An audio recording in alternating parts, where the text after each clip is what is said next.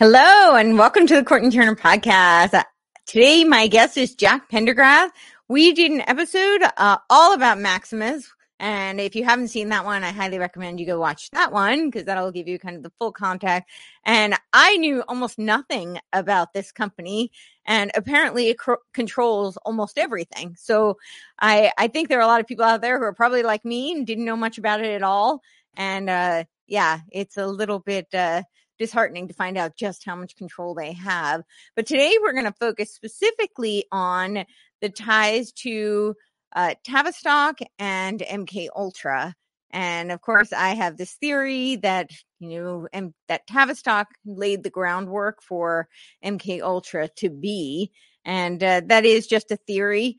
But I do think based on a lot of the experiments that were done and the research that was done at Tavistock, that it would not have been possible for the MKUltra experiments to have been conducted without so much of that groundwork having been done. And now I am learning from Jack that there seems to be a Maximus connection, and that would mean that it's gone privatized. And of course, it's the private arm, private public partnership type situation that we're seeing so often today. So without further ado, I will bring Jack on. How are you doing tonight? Doing well, Courtney. Just trying to stay dry. It's pouring down over here. I don't know about Yeah, up no, there, it's but it's been a pretty gross day here. Yeah. So yeah. yeah. Just trying to So stay dry and just researching whatnot. yeah, you've So, been doing great research. So for those who may not have seen the last one that we did, maybe you could give a brief overview of, how you personally came to know of Maximus Inc. and came to this research. Maybe share a little bit of your personal journey there. And of course, give us a little brief rundown and overview of what is Maximus Inc. okay, so I was, I'll say it, I like traumatically introduced to Maximus through the family court system, right? So, through through child support, and eventually through through parental alienation and a nasty custody dispute with my daughter's mother. You know, parental rights are stripped. But before that, um, going back to the child support, I was like, okay, so where does child support come from? How did it arrive? And how did we get here? Why are these things the way they are? So I got to looking at, reading through filings in mail and came across just a simple letterhead change um, from, Tennessee. I think it was Health and Human Services to Maximus Health and Human Services or something to that effect. Just a simple letterhead change on the mail is what brought Maximus to my attention. Right. So from there is, that was in, gosh, 2013, 2012, 2013.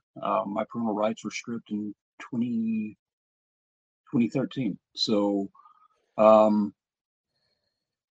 and in an attempt to understand, what child support was, well, you can see on your screen there, that's, you know, um, so one thing led to another. I started with child support and then I went to the family courts and then, eventually some of the other areas I've been researching seem to culminate at, in a nexus of the people who founded Maximus and their origins, being the military industrial complex.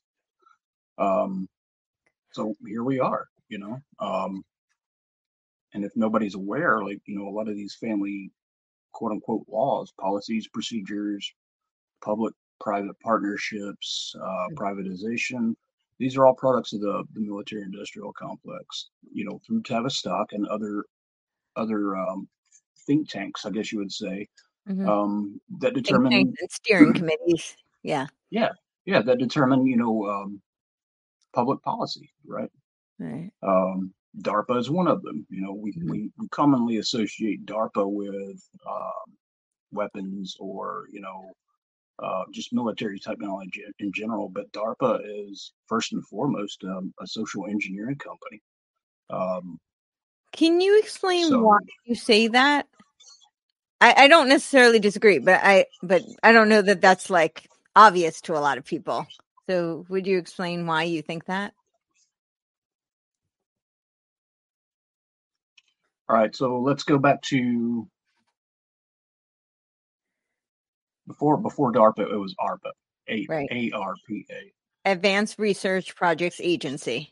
And Right. DARPA, they put a D in front of it, defense. And, you know, I Defense. always make the joke Defense. that when you put a D in front of it, they just get a carte blanche black ops budget. They can do whatever they want.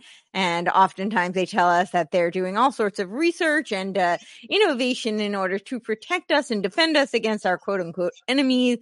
And unfortunately, we often later in hindsight learn that a lot of that research got weaponized against the people they were claiming to protect, which would be us typically. So Yeah, yeah. they're protecting us from ourselves essentially, right? For Yeah. whatever that's worth. Or they're So creating weapons against us. I mean, in many cases that has actually literally been the case. Yeah. yeah, and that's the case in how Or I should say weapons that get used against us or somehow, yeah we end up being injured as a result. Yeah. yeah it's the classic strategy of, okay, we've caused the problem, now we're going to wait to see how you react, and then we're going to provide a solution to the problem we caused initially. Right. So that's kind of how we are with DARPA, right? Like I said, it was ARPA, and ARPA was created in response to Sputnik, right? So, and this was in the late 40s, early 50s. I can't remember the exact year, but that was a response to the Soviets putting Sputnik up, right? So, in order to combat that and any future possible strategic. I'm at a loss of words here, Courtney. In order for the military to curb that, the arms to deter the arms race, or to be ahead of the arms race, I guess you would say, they created ARPA. So from there, it's just gone crazy with the technology they have, you know. So, and I got to thinking about that. I'm like, okay, we know that Sputnik was put up, but then they put the thought into the general public's mind that the Russians are there, the red the Ruskies, or however they label it, they're going to attack us and kill us all. Right. So you see, in just that little bit I just said, and I could articulate that a little bit better, but that that just that thought, would determine a lot of public policies and procedures. Now, also behind the scenes, you're going to have psychiatrists, psychologists, people in the medical community, and to bring forth that stuff, right? So here we have one of the LSD CIA MKUltra experiments where they were dosing people with LSD. What we're seeing. Yeah. Yep. I think that was.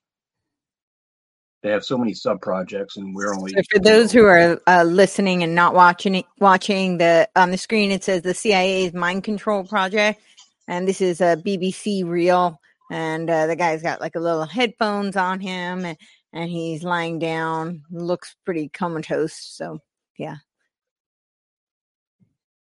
And they were doing all sorts of mind control. They were doing mind control through sound waves, through light, all sorts of radioactive types of technology. They were doing insulin shock therapy, which of course, a lot of that came out of Tavistock, the shell shock therapy, when it was Tavistock Clinic and Tavistock Medical Psychology Clinic. So that's why I say I feel like a lot of those experiments kind of paved the way for the MKUltra research that was done later. But Yeah, I was reading a book. It's called The Plutonium Files, and Mm-hmm. the first plutonium injection Mm-hmm. was at Oak Ridge National Lab. Mm-hmm. Yep. A I was just gentleman, looking at that yeah, actually. Yeah. a gentleman named Ed Cade. He was in a car accident and Mm-hmm. unluckily found himself in the care of some doctors that Okay. were, I think it was the Clinton Foundation Works, I think is what it was called, but it was, slash Oak Ridge. Um, Okay. so he found himself at the wrong end of a very deadly syringe. Mm-hmm. Yeah. America's secret experiments in the Cold War. So I guess that would be an interesting question too. Like, how much of the Cold War do you think was tied into, uh, like how much of the Cold War do you think was really what they told the public it was, and how much of it do you think was a front to do a lot of this underground research that became parts of things like MKUltra and some of this other types of research? Gosh, I don't want to put a percentage on it because I would say Mhm. it's Yeah, probably sure. close to 100, right? Wow. Yeah. Um, I mean, it's just, the cover-ups are massive. The stuff, the book you just showed, the Plutonium Files. Um, that information that happened in the 40s and 50s, Mm-hmm. just for the plutonium injections, wasn't declassified until the 90s. Yeah.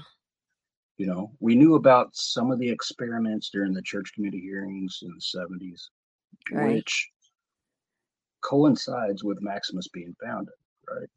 Mm-hmm. So 1975 was it? they were Yeah. founded in 75. Now, I hit a few dead stops in my research about Maximus, but then I started looking at the founder and his father and their Mm-hmm. military service records, what Mm-hmm. little bit I could glean, Right. and that's what has led me to the Manhattan Project, Paperclip, MKUltra, Tavistock, um, and all these institutions of quote unquote higher learning and all these think tanks. Mm-hmm. And without any doubt, um, we mention any of those, and then you have to also, of course, bring in Freemasonry and some of the other Mm-hmm. secret societies. Mm-hmm. One of which that was very prevalent in Vietnam was the Jason Group, Mm-hmm. and I found some, just some excerpts of. But the Jason group were really involved in what became DARPA. They were like a whole subsect of ARPA, and then later DARPA. The Annie Jason, yeah, Jacobson in her book, it's DARPA, the Pentagon's yeah, brain. She talks a lot about the Jason. Yeah. So for those who are, yeah, Pentagon's brain, Annie Jacobson, DARPA. Yeah. yeah. And without it was so. This is where I really like the research really took off was when I hit Hmm. The Vietnam era for Right. Maximus, right? The Yeah. founder, in particular, his name's David Vincent Mastrom. He's a Hmm. second generation West Point Right. graduate. He attended Stanford Research Institute or Stanford Right. University. Right, which, and of course, Stanford Research Institute is works very See, closely with Tavistock. Yeah. yeah, and was another extension of the CIA, and Hmm. Right. And Siri, along with right? That's why it's called Siri. Siri. Yeah, yeah, exactly. Yeah. I just learned that a few days ago. I was like, well, Yeah. makes sense, right? Yep. But yeah, you won't even find the Jason Group in congressional records. Really?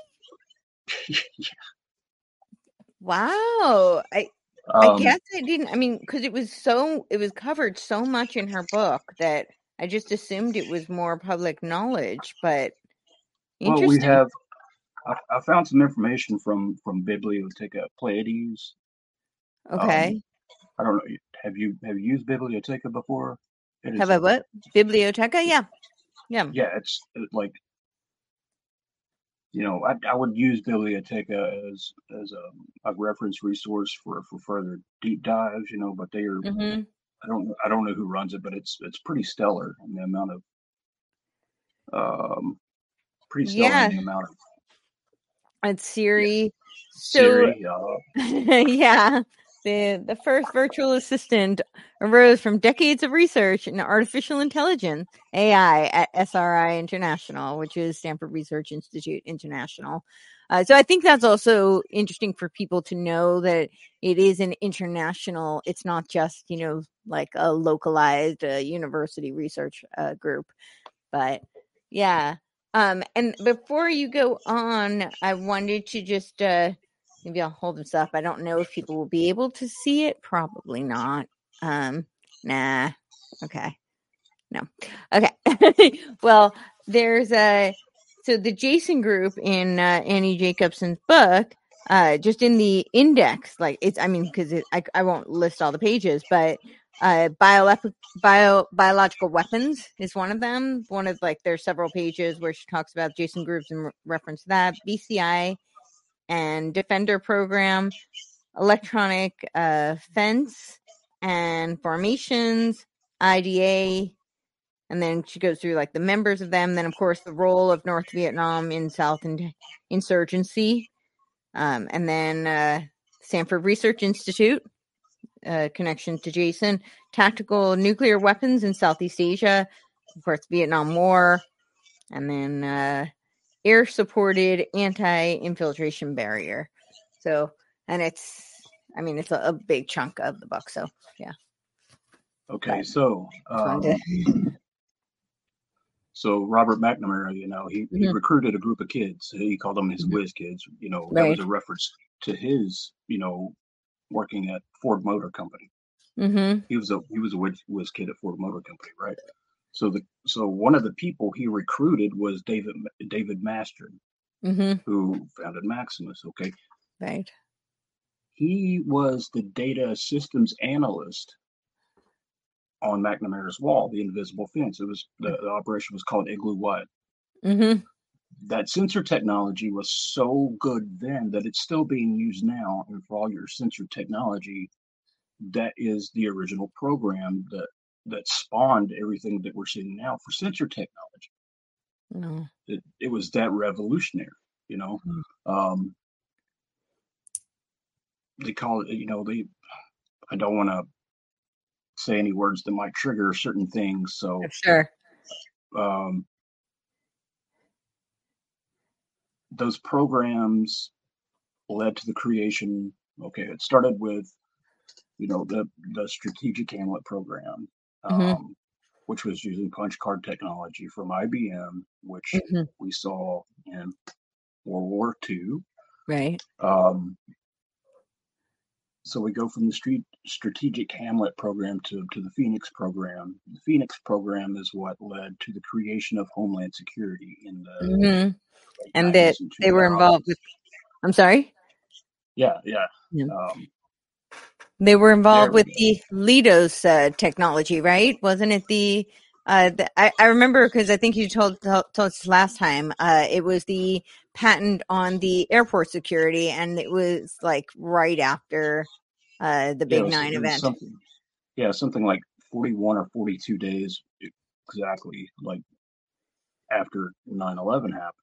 Mm-hmm. Um, and if you go back, like you can find the patent, and if you read the patent, you don't have that kind of technology.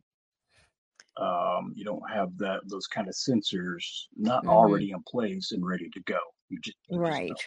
You No. know. They were doing biometric testing or reading then. They were recording. They were doing retinal scans. People weren't aware of Wow. it.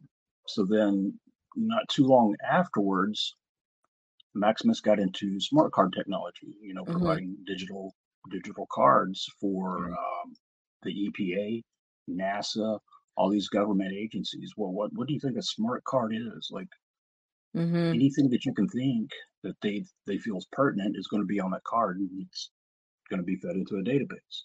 Mm-hmm.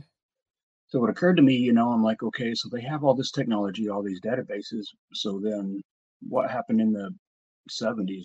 They started going away from paper Mm-hmm. databases, or and going to digital. Well, there again, Maximus was instrumental in that. Privatization, all these government assessments, and and I've got a lot of this stuff posted on my Twitter account and Mm-hmm. my Telegram channel. Okay.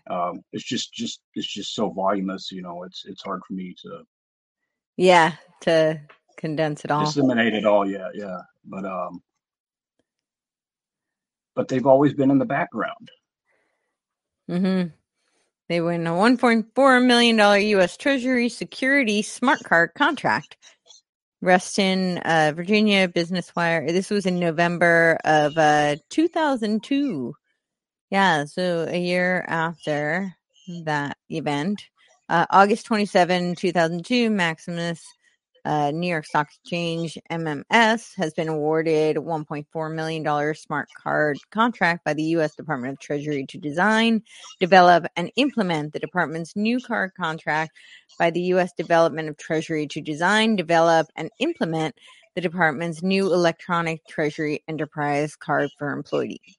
Under this contract, approximately 9,000 employees at Treasury Department Bureau of Alcohol, Tobacco, Firearms, Bureau of Engraving and Printing, Federal Law Enforcement Training Center, Internal Revenue Service, so the IRS, and Secret Service will be issued smart cards in the initial rollout. And of course, smart, means self-monitoring, analysis, reporting, technology. Right. I've also heard that the reference being secret militarized armaments in residential technology also. Interesting. Yeah. Okay. Say that So again. that So secret militarized armaments, armaments used in or residential yeah, or technology. you could also substitute arrays, because that's what they called the sensors in Igloo White. They call them arrays. The Right. arrangement of antennae and things like that on the end of the sensors that blended in with the foliage. They call those Interesting. arrays. Right. Wow. So this is like everything goes back to the military industrial complex, Mm-hmm. big pharma, big tech, big data. Mm-hmm. So people are, they wonder why, how they're able to track us, and how they know all these things. Well, you've been giving the information away. They just didn't tell you, and Mm-hmm. they've weaponized it. Right. But they've always done that. They've always done that. We just Sure. didn't know. Even the technology we're using right now to communicate with one another over the internet is Right. derived from ARPA. ARPANET Right. was um, released in '73, which Mm-hmm. coincides with uh, Roe versus Wade being adjudicated, um, the Promise software, um, and the Depository Trust Corporation. Like, all that was in that The specific year. 70s. And what do you think the connection to Maximus was with those three, for instance? Okay, you won't hear this from too many people. So the Depository Trust Corporation was owned, or is still owned, by the Jesuit order, through the Federal Reserve System. Mm-hmm. Basically, the DTC as a holding company that was founded in, I think, I want to say 94, 95, Mm-hmm. called the DTCC. Okay, so then they have these are banking terms, but Right. So this is they have all the late. DTC, this DTC, and it's a depository trust clearing company. So it was the depository trust company, and they merged with the clearing company, and they work in partnership with Seed and Company, CEDE and Company. See, okay, so Mhm. the DTCC is the holding company for Mhm. the DTC. The DTC, came first, of course. So then Seed, for lack of a better term, is the front Mhm. man for all these corporations. Right. Seed is the nominee for the DTCC. So GMEI Utility, which is in everything, is a Mhm. product of the DTCC. But if you look up Seed & Co., Mhm. Seed & Co. dwarfs Blackstone, BlackRock, or Oh anybody yeah. else. Well, even if you go to the Wikipedia for the Depository Trust Company, it says that it manages 1.6 quadrillion. That's not a number I've seen in reference to finance. That's a very large number. So yeah, I don't know what Yeah. Seed and Co manages, but or Um, what they're worth, but yeah. I want to say Seed & Co. has in excess of like 55 or 56 trillion in Okay. assets. All right. Seed and Company, also known as Seed and Co. This is right off the Wikipedia for those who are listening. The United States financial institution that processes and transfers stock certificates on behalf of the Depository Trust Company and the Central Securities Depository used by the United States National Market System, which includes the New York Stock Exchange, NASDAQ. Seed owns 83% of all stocks issued in the United States. The other 17% of all stocks issued is owned by directly registered holders through the direct registration system. So Seed technically owns most of the publicly issued stock in the United States. Yeah, they essentially own the New York Stock Exchange, right? Nothing that gets traded doesn't go through them. Seed and Company So is a New York City-based partnership of certain employees, Depository Trust Company. Yeah. good luck finding who those people are too. Right. Yeah. So you were saying that the depository trust is really comprised of Jesuit uh, ownership, and how do we know that? Where is that coming from? the first person I heard talk about it was a gentleman named Gene Keating. Gene is a really his brother was an attorney. He had a brother who was an attorney, then had a brother who was a judge. So Gene, for a long time, taught commercial law, Hmm. held seminars and things like that. He was the first person I heard talk about that. Okay. And he's got a seminar. It's called the Florida Seminar. Just look up Gene Keating on YouTube, and you will find all kinds of information Okay. about the banking system that you had no idea. And I know you're familiar with Admiralty, maritime jurisdiction, Sure. in banking, in the court system. Hmm. A lot of that I learned through his teachings and his a lot of his documents, Courtney. Hmm. So he was the first person I heard talk about that, and so then I went on rabbit hole Hmm. after rabbit hole trying to nail down these people. But he tells you in the Florida seminar who owns what, and how they own it. Hmm. Um, and it And escapes me. does he pull up like, is there I'm not distrusting that it's true. I just know people like to see tangible, kind of quantifiable evidence. So does he draw from anything that we could look at, or Yeah, he pulls.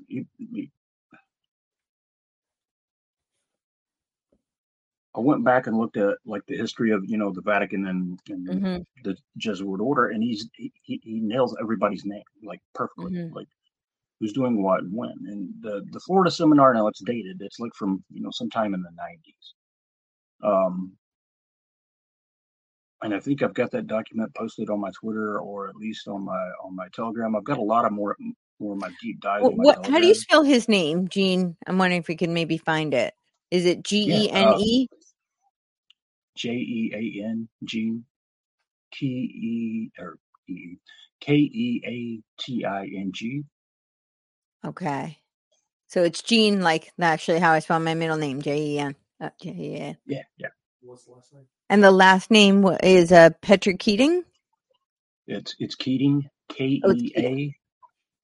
Keating. Okay.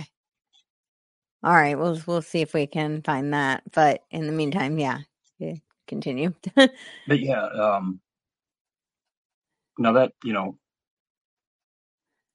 and I bring that up because it's very important to understand, like finances, because all this stuff, all these programs, all these think tanks, Yeah. everything has to be financed, right? And they're doing it Yeah. through, Who's yeah, funding through it? the, It's expensive. yeah. Yeah. Yeah. So they're all doing it through the Federal Reserve System, the DTC, the DTCC, Seed and Co, all these banking institutions, right? Mm-hmm. But ultimately, it falls back to Rome and the Vatican.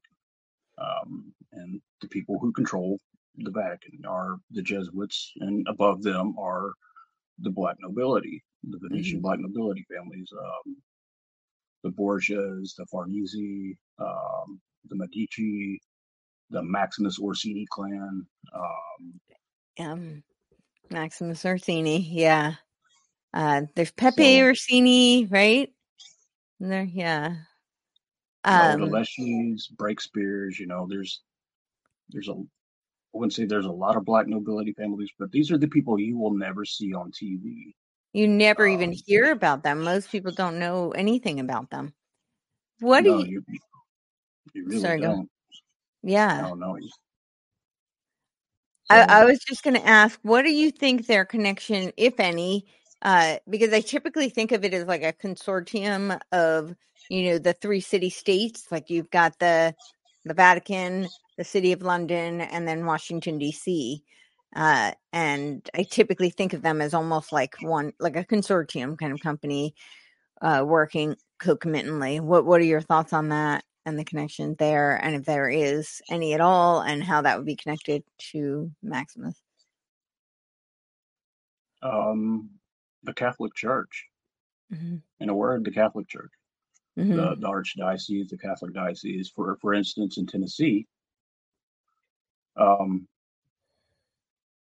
Maximus uses the Catholic charities from the Catholic Church as a subcontractor for a lot of the refugee and immigration um, policies and plans. Interesting. So there's they're using. I don't want to, this is a touchy subject, Mm-hmm. so we'll kind of skate around it a little bit. But Mm-hmm.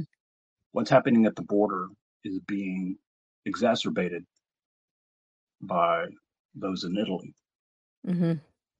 through Catholic charities, Arabella Advisors, What do you Nor, mean by it's being exacerbated by what's happening in Italy? um, Like you're Maximus, saying, and go on. yeah, Maximus is through DHS and HHS are writing. They're creating a lot of these policies and procedures, which eventually becomes law, right? Mm-hmm. That aids the company in their bottom line, which is always profits. Mm-hmm. Arabella is, quote unquote, um, non-profit, right? But Mm-hmm. both Maximus and Arabella are funding Catholic charities. That's their nexus, at least Hmm. in those terms. Right. So you have one company that's establishing policies, rules, procedures, another company that's providing funding to aid people coming over. Mm-hmm. Now, Maximus has also provided technology and provided a backbone for certain health agencies that are located in Atlanta. Mm-hmm. Um, they provided the backbone for tracking systems for certain databases. They provided Mm-hmm. the technology. They designed Okay. that. Um,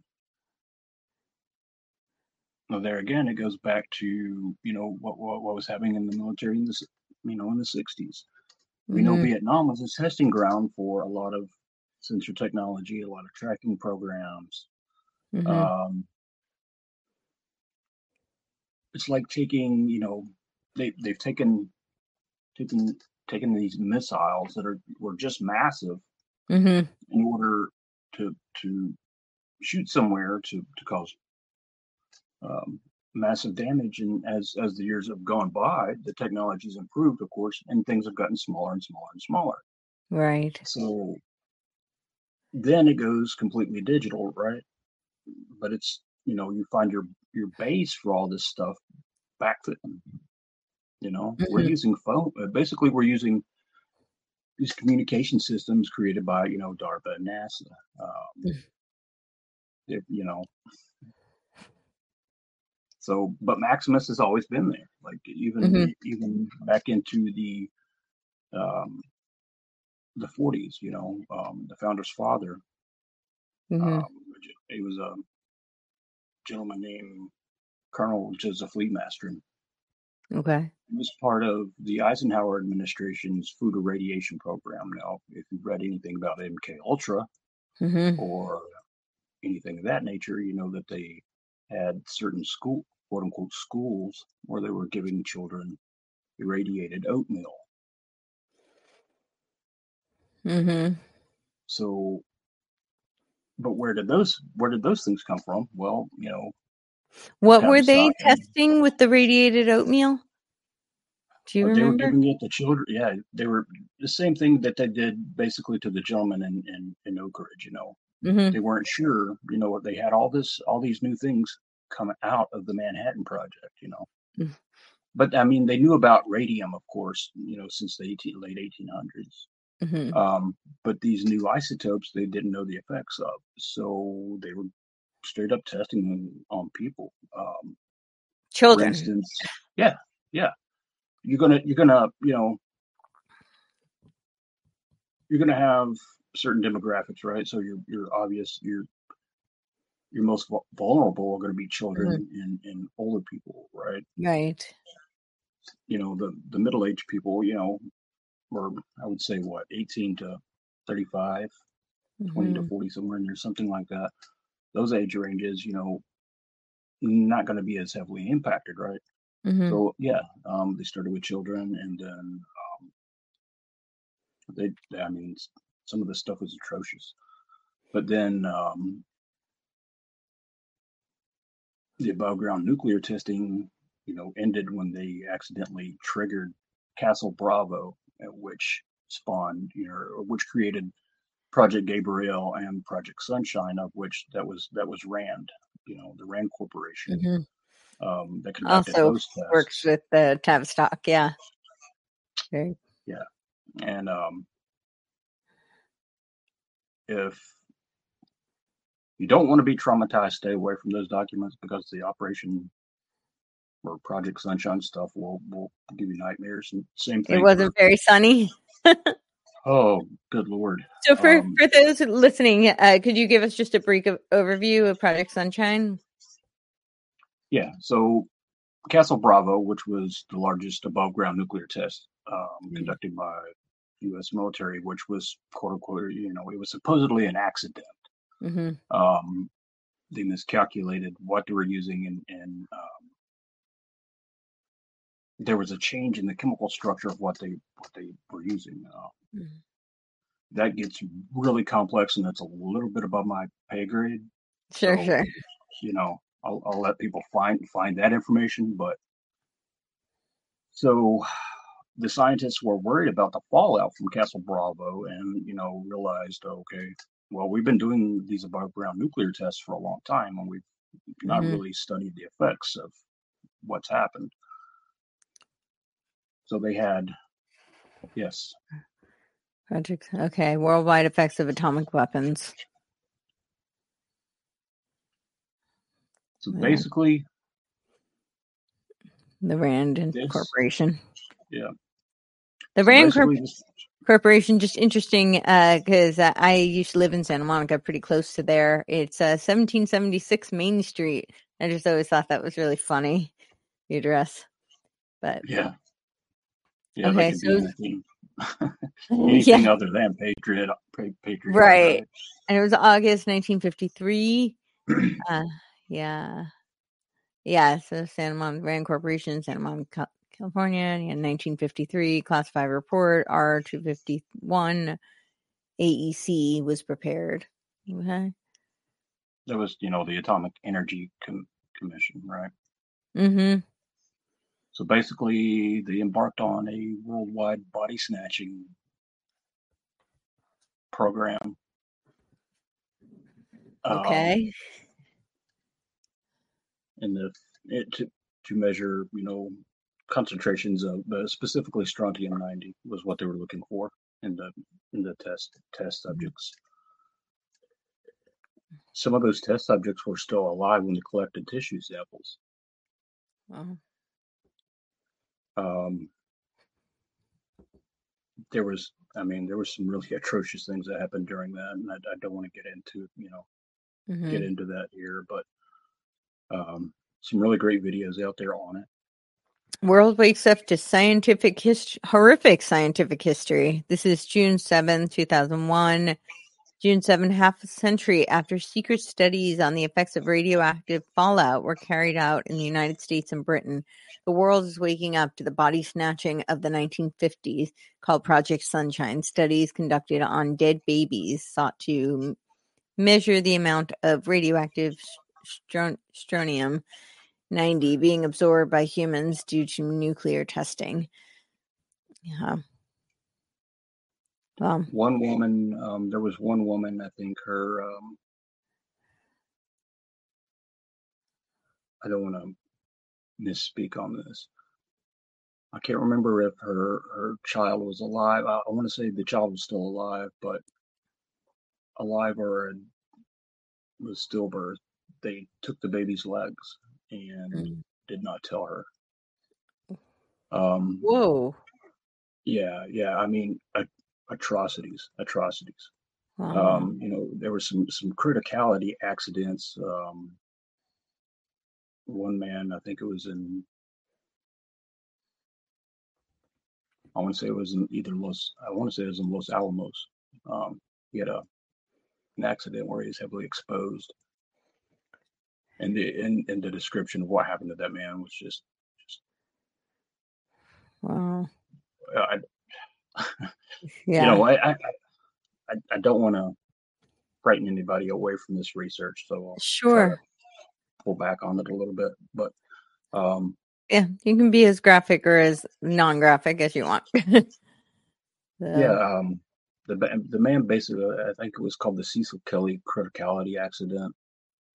Um,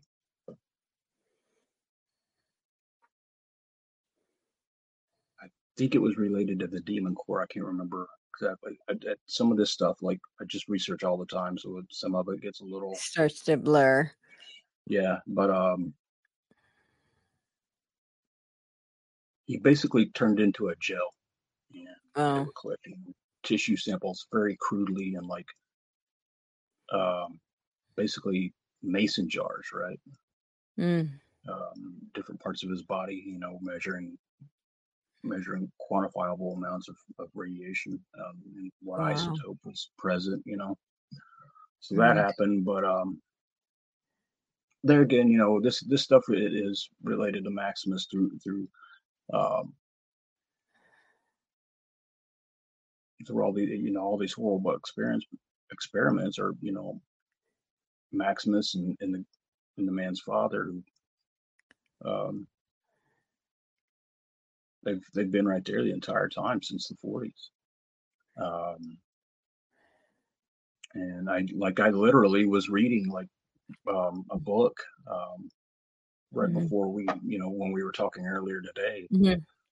and literally we just been in a few pages. It was like um, that the book was listing all these institutions that were working with Tavistock, were an extension of Tavistock, and through all Mm-hmm. those networks, right? One of Right. them was the Wharton School of Finance or Business. Mm-hmm. Yeah. That's where Colonel Mastron, Joseph Lee, the man who founded Maximus, his father, that's where one of the schools he attended. Mm-hmm. So then we have West Point, like poster child for the military industrial complex. Sure. Both the father and the son attended West Point. Right. Um, Stanford, and then you take a snapshot of Maximus, and you're looking at, in my estimation, and I would debate anybody with this all day. You're looking at an extension of the MKUltra program, because if you look at the timing as to when Maximus was founded and where the founder was at right before Maximus was founded, and it just seems like a natural progression of the program, right? And so that was 1975. Well, what else happened in 1975? That was when Title 40, which was child support, that was when that was created. That's when Maximus started working on the databases for child support, teenage pregnancies, runaways. Interesting. And yeah, they were using, and that was difficult to find. That was very difficult to find. I had to go into like compendiums of HHS programs and policies. Okay, so that was hard to find. So then I got to looking a little bit further and found that the man who founded Maximus was in the Department of Health, Education, and Welfare, which was who that was the agency that eventually became HHS. Okay, so then in some of the MKUltra documents that I was looking at, come to find out, HEW, which actually in part funding the MKUltra experiments directly. So, wow. and HEW, you said? Yeah, Health, Education, and Welfare. Welfare. That became HHS in 1979, which is what caused the Department of Education to become, independent. Department of Welfare, of course.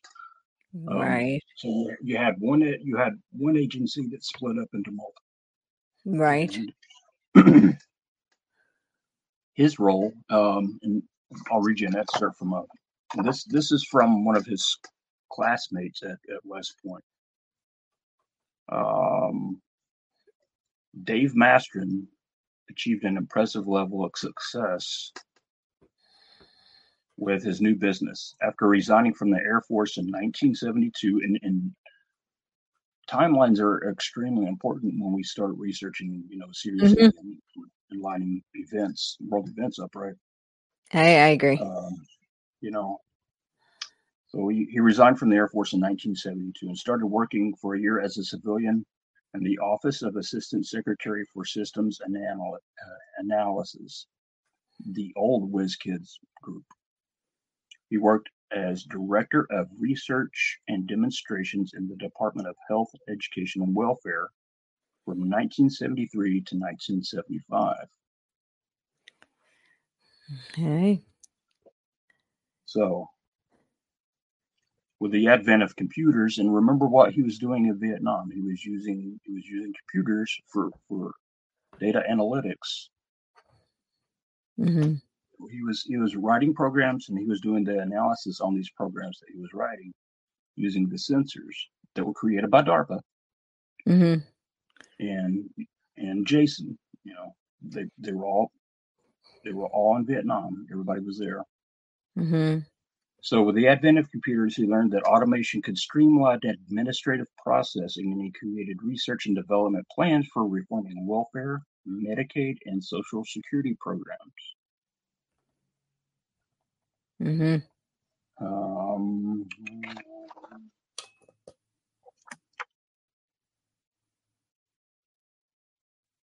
What else here? And just from the time Maximus was founded,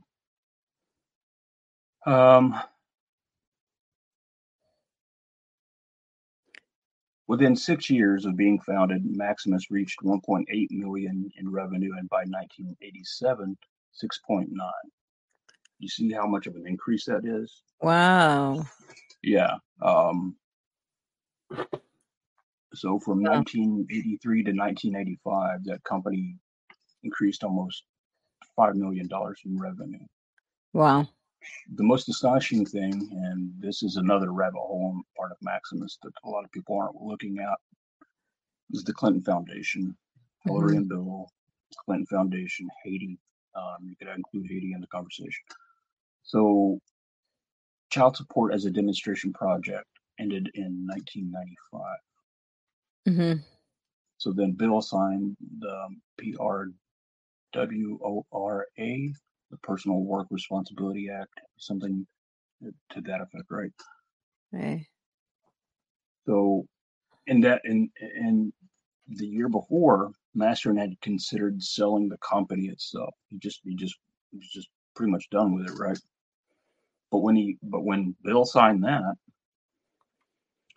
Maximus went from, and this was literally in the period of a year, went from $50 million in revenue to 102 million. Wow. So then we have the American Safe Families Adoptions Act. Basically, that was Hillary. That was another huge increase. Mm-hmm. So, and it occurred to me, I'm like, in one of the documents that was released in the 90s in under Bill, it was the ACHRE files. It was the column Acre, but those were the declassified files coming out about the human radiation experiments. Mm. So I was like, well, how do these companies procure what they would call test subjects? And I'm like, well, they're doing it through one, foster care system, two, Mm-hmm. orphanages. Wars created an immense amount of orphans, right? Sure. Kids that just up and disappear and never to be seen again. Mm-hmm. And in the Unfortunately. Acre, yeah. So during in the Acre report, it gives you the federal, like, there you go. Yeah. So this, for people who are listening, is ACHRE report, Advisory Committee on Human Radiation Experiments, and it's the executive summary. Yeah, so it has like the publication information, the creation of advisory committee, the president's charge, the committee approach, historical context, key finding, key recommendations, and what's next, the advisory committee's legacy. So, yeah. So if you read that in conjunction with the plutonium files, but because the woman who wrote the plutonium files gives you a little different perspective on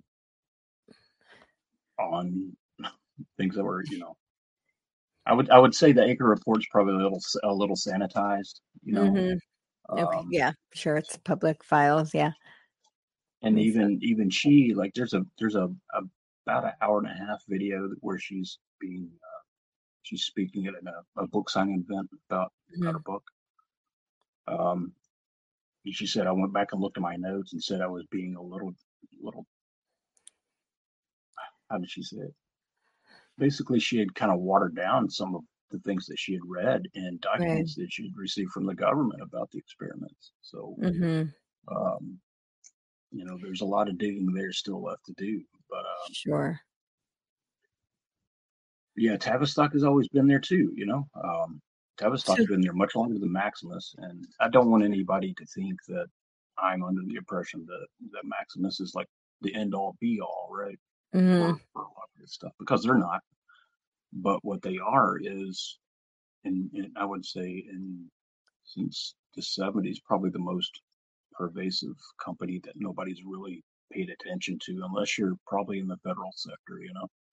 Well, yeah, I Um, mean, right on their website, right? They say that they're, making things easier for people in government. So they're a government contractor, but they work primarily, it seems, in the arena of technology, moving people, technology, and government forward. That's their slogan. So they say we provide transformative, and I always that word because transformation is it's like that alchemical mystical language that they like to use. And, we saw a lot of that in the 60s, of course, with, people like Huxley, of course, people at Tavistock, all these social scientists. And of course, going even further back, we saw that out of a lot of the philosophers who predate them by a long shot. But we provide transformative technology services, digitally enabled customer experiences, and clinical health services that change lives. And of course, it's always done under the guise of health as well. because it's for the greater good. We care about your health. And of course, that's what a lot of their technology does seem to be centered around, is a lot of, biometric, as you pointed out, biometric data and tracking and, vaccines. And just going a quick cursory look at their website, you see all of that. So I agree with you. They're not, the be all end all. I know everybody's looking for the boogeyman. They want to pin the tail on the donkey. But unfortunately, typically it's a very intricate web. And that's really a more accurate way to describe how these things work. But it is very convenient when large sums of money are being funneled through entities that operate as shadow organizations. And typically these government contractors are able to work as a private kind of secret arm. I don't know that they're secret necessarily, but it's more of an open secret because so few people have even heard of them.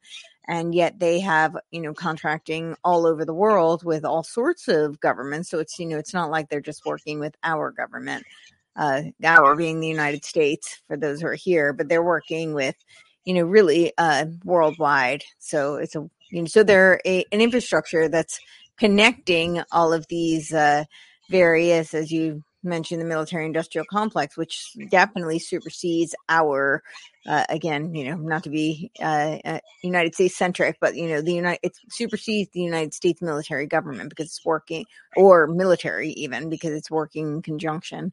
And this company is working as a private arm with so many of them. So yeah. It's really astounding what kind of reach, what kind of they're completely transnational, Mm-hmm. It's an American government service company. This is right from the Wikipedia. Maximus Inc. is an American government service company with global operations in countries including the United States, Australia, Canada, and the UK. The company contracts with government agencies to provide services to manage and administer government-sponsored programs. Maximus provides administration and other services for Medicaid, Medicare. Yeah, I was seeing for Medicare, there was something like in the billions. It was they had gotten some sort of a funding for healthcare reform, welfare to work, and student loan services, amongst other government programs. The company is based in Tysons, Virginia. Interesting location, and has 34,300 employees, which is pretty large, and reported annual revenue of $3.46 billion in fiscal year 2020. And 2020 was a big year for them. They had all sorts of contracts, and it was definitely a big year for them. Founded in 1975 by David B. Mastron, a Vietnam veteran and former employee of the U.S. Department of Health and Education and Welfare, as you mentioned. Maximus initially operated as a consulting firm for the federal government, including information technology services. So, when you look on the right side, though, it goes through all these other, like Saudi Arabia. I mean, it really works worldwide. So, it has contracts all over. So you were saying that they're connected to Tavistock as well. Do you have any kind of specifics? How would you say that they're, because Tavistock it's gone through so many iterations, right? Like I typically outline the beginning when it was the British Propaganda Bureau, the Wellington House, and then of course it became the Tavistock Clinics, also the Tavistock Medical Psychology Clinic. And it had so many different arms. It had the Tavistock Group, which Aldous Huxley spoke at. And that was, I think, 1961. And then, of course, 1946, it became Tavistock Institute of Human Relations through a grant with the Rockefellers. Provided a big grant that there were other funding entities, but Rockefeller gave a big grant, which enabled them to transition to the Tavistock Institute of Human Relations. And they have all sorts of different arms and wings and names specifically. And Cordy. I mean, it's amazing, Mm-hmm. I don't know if you had 2 or 3 lifetimes if you could possibly nail down all the connections, right? Oh, no, I'm tired just thinking about it, but yes. I spend lots of time trying, but no, I've definitely not succeeded. So Yeah, I was, just that little screenshot I sent you earlier was from the book I downloaded just What today. is the book you're reading? Um,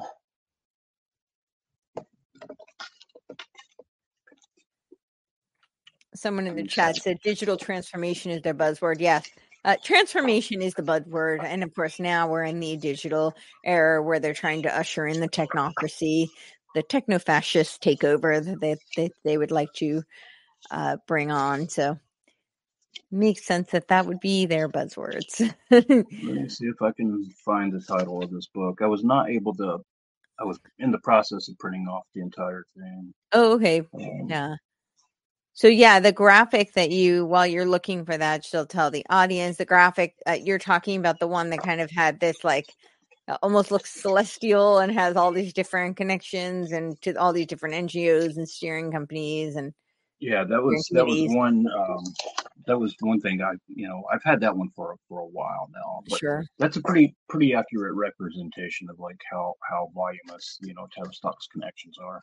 Mm-hmm. Um, but I was I was reading this book, and I'll post the book for everybody, Mm-hmm. the PDF. Um, so going back to the colonel, the father, Mm-hmm. he was a member of the first Special Forces Brigade in our unit, um, known as the Devil's Brigade. Okay. Tavistock was disseminating or basically training the Allies, specifically the Americans, in psychological warfare. Mm-hmm. So, without any stretch of the imagination, that was included in their training for Sure. counterintelligence and different operations. Sure. I need to I need to look at that a little bit closer and Mm-hmm. confirm more of that, because Sure. I never want to provide anybody misinformation ever. Sure. So, you know, but I'm guessing, yeah, um, I'm pretty darn certain about that. That Tavistock is involved in, their psychological training for war. Sure. Yeah. That part I think we're pretty sure on. Let me see if I can find the in World War II we're talking about, right? Yeah, yeah, Yeah. Devil's Brigade. Tavistock psychological warfare. I'm just looking it up. Um,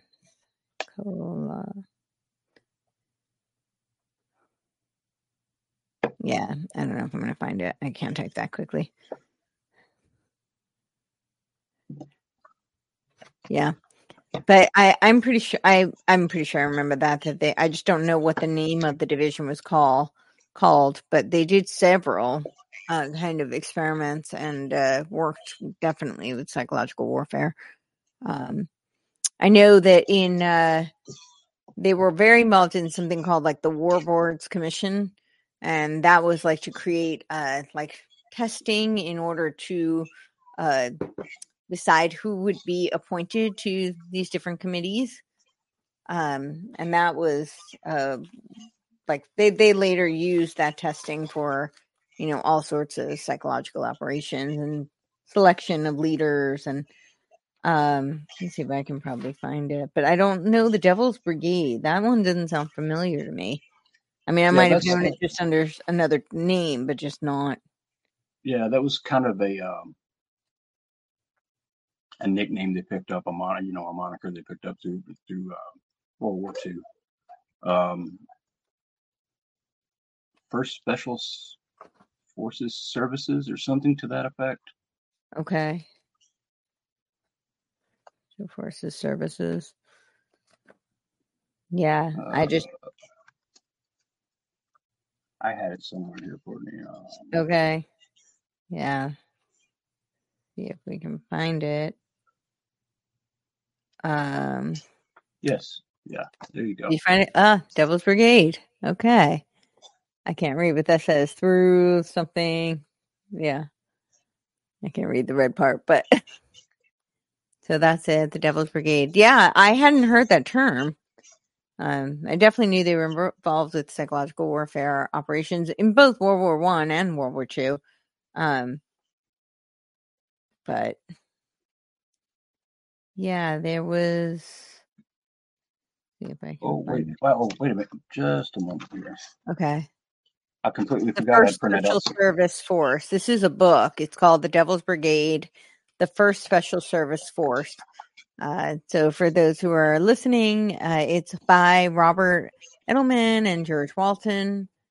Yeah. So Devil's Brigade. The Okay, first. here we go. Okay, you found it. Yeah. This Okay. is specifically. I'm sorry. I didn't mean to interrupt, Courtney. Oh, no. I'll just read this. So this is just about this book, which is called The Devil's Brigade. The first special service forces of World War II were known as the Devil's Brigade. Ferocious and stealthy combatants, they garnered their moniker from the captured diary of German officer who wrote, "The Black Devils are all around us every time we come in to line, and we never hear them." Hand-picked U.S. and Canadian soldiers trained in mountaineering, airborne, and close combat skills. They numbered more than 2,300 and saw action in Aleutians, Italy, and south of France. Co-written by a brigade member and World War II combat pilot, the book explores the unit's unique characteristics, including the men's exemplary toughness and their ability to fight in any terrain against murderous opposition. It also profiles some of the unforgettable characters that comprise the near mythical force. Conceived in Great Britain, the brigade was formed to sabotage the German submarine pens and oil storage areas along the Norway's coast. But when the campaign was canceled, the men moved on to many other missions. This World War II tale of adventure, first published in hardcover in 1966 and made into a movie not long after, is now available in paperback. That was a slice of history I did not know. So, yeah, go on. Okay, so this is. Please don't think terrible about me because I couldn't find much more on the man than some Oh, excerpts from. Like one of them is from. A couple of them are from his obituary. okay. It's just the trail literally goes cold. Like I can Mhm. like I don't know if I can get military, FOIA military service records, but I'm sure most of them would be redacted, right? Right. Yeah, that makes sense. And in the, the document I printed out about the Atoms for Peace program, where he had spearheaded the irradiated food, the food irradiation program. Mm-hmm. This is it's probably 200 pages, and there's one mention of his name in the entire document. Oh, One. okay. Yeah, so this is from his obituary. It says Colonel Joseph Lee Mastron, Peekskill resident, Peekskill, New York. Died May 15th. He was 87. He was born in 1915. He obtained a competitive appointment to the United States Military Academy at West Point, New York, where, among other achievements, he conducted the West Point Symphony Orchestra. After graduating in 1940, he became a member of the 1st Special Force, the elite commando unit known as the Devil's Brigade. During the war, he landed at the Anzio beachhead, marched into Rome with the first Americans. This is what kind of caught my attention. He briefly served as the Burgermeister of Dusseldorf, the Mm-hmm. commandant of a German POW camp, and worked behind enemy lines with the French underground. Mm-hmm. He was a decorated combat soldier. After the war, he got his Masters of Business Administration from the Wharton School of Finance. Mm-hmm. That's mentioned in that book. Among his peacetime achievements was directing a research and development program for the Eisenhower Atoms for Peace program, the irradiation of food to make it safe without refrigeration. Mm-hmm. Um, that's a different subject, but Mm-hmm. Irradiated food is not what they told us. Right. Um, he attended the Command and General Staff College at the Industrial College of the Armed Forces. Um, he was stationed in Alaska and Hawaii and the D.C. area for most of his career. So that's one obituary I found, and the other ones mention pretty much the same thing. Some of them are a little more embellished, I guess. But like I said, in the Maximus research, I hadn't really, I knew what they were doing, with child support in the family court systems, with Right. Privatize CPS, which is, um, responsible for so many atrocities in itself, for human trafficking, right, and child trafficking. But they're just there's just they're in so many areas and so pervasive in so many areas, and um, I just think it's something that has escaped most of the public eye, most of the public scrutiny for a very, very long time. Right. And I know how ruthless they can be, because I've dealt with them. But it's they are unique amongst like NGOs, but then again they share a lot of similarities with other NGOs. And it's just another apparatus for the government not to be held accountable, right? They privatize programs, relinquish authority, and say, "Here, you guys take care of it." Right. And Maximus has, because it's like some of the apps that have end-to-end encryption. They're doing end-to-end everything, like essentially they're operating the IRS and the Securities and Exchange Commission. And I'm like, well, why would you do that? And he's like, well, if you had something to hide, why would you not put your people in positions to hide things? Um, and I've got some documents I probably shouldn't have, through a friend, about their true financial statements that aren't reported. That Maximus? Yeah. Okay. And I don't say this lightly. I really shouldn't have them. But their SEC filings are fraudulent, and they're covering it up. So that's. What do you mean their SEC filing is fraudulent? So this, the Securities and Exchange Commission, of course. Right. Yeah. They're saying that they're certain areas, this is what they're spending, expenditures, they break it down. But then you start going through this database I have, essentially. There's approximately,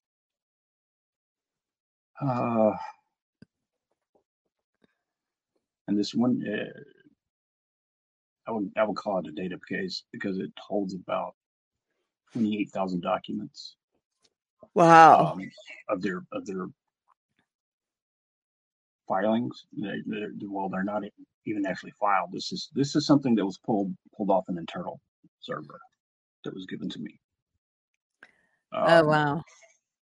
So you do a little comparison, and you start seeing just how creative they get with the bookkeeping. Right. Right. So, but when you say they're fraudulent, like what is it that you see that is not what it's supposed to be?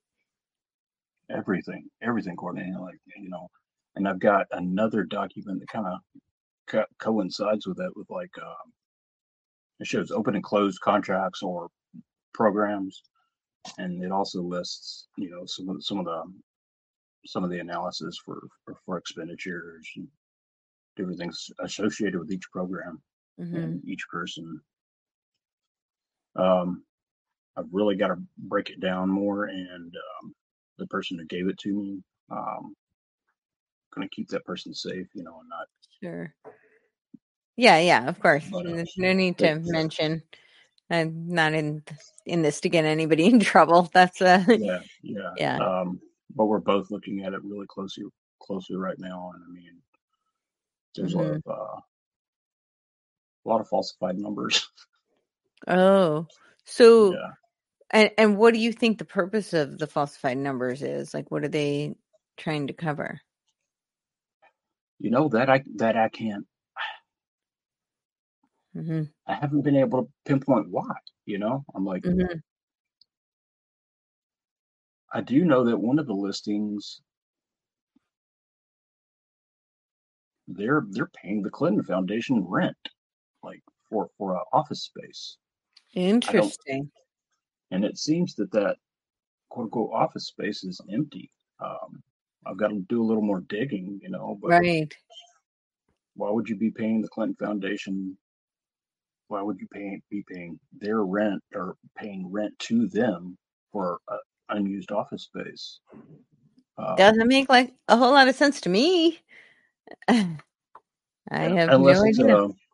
unless it's a business expenditure that they're going to write off, Right. but I think there's more to it than that. So I'm gonna, Hmm. Yeah, definitely. It's a lead you know, to further investigate. yeah, I've got that document. It's like I said, it's got almost 27,000 um, listings of Oh, their real numbers. And then I've got another document, for the programs, and I think that one's 16,000, 17,000. wow. So I'm trying, like, it's going to take me a long time, but I'm trying to correlate, Mm-hmm. um, Sure. see what's really happening. Um,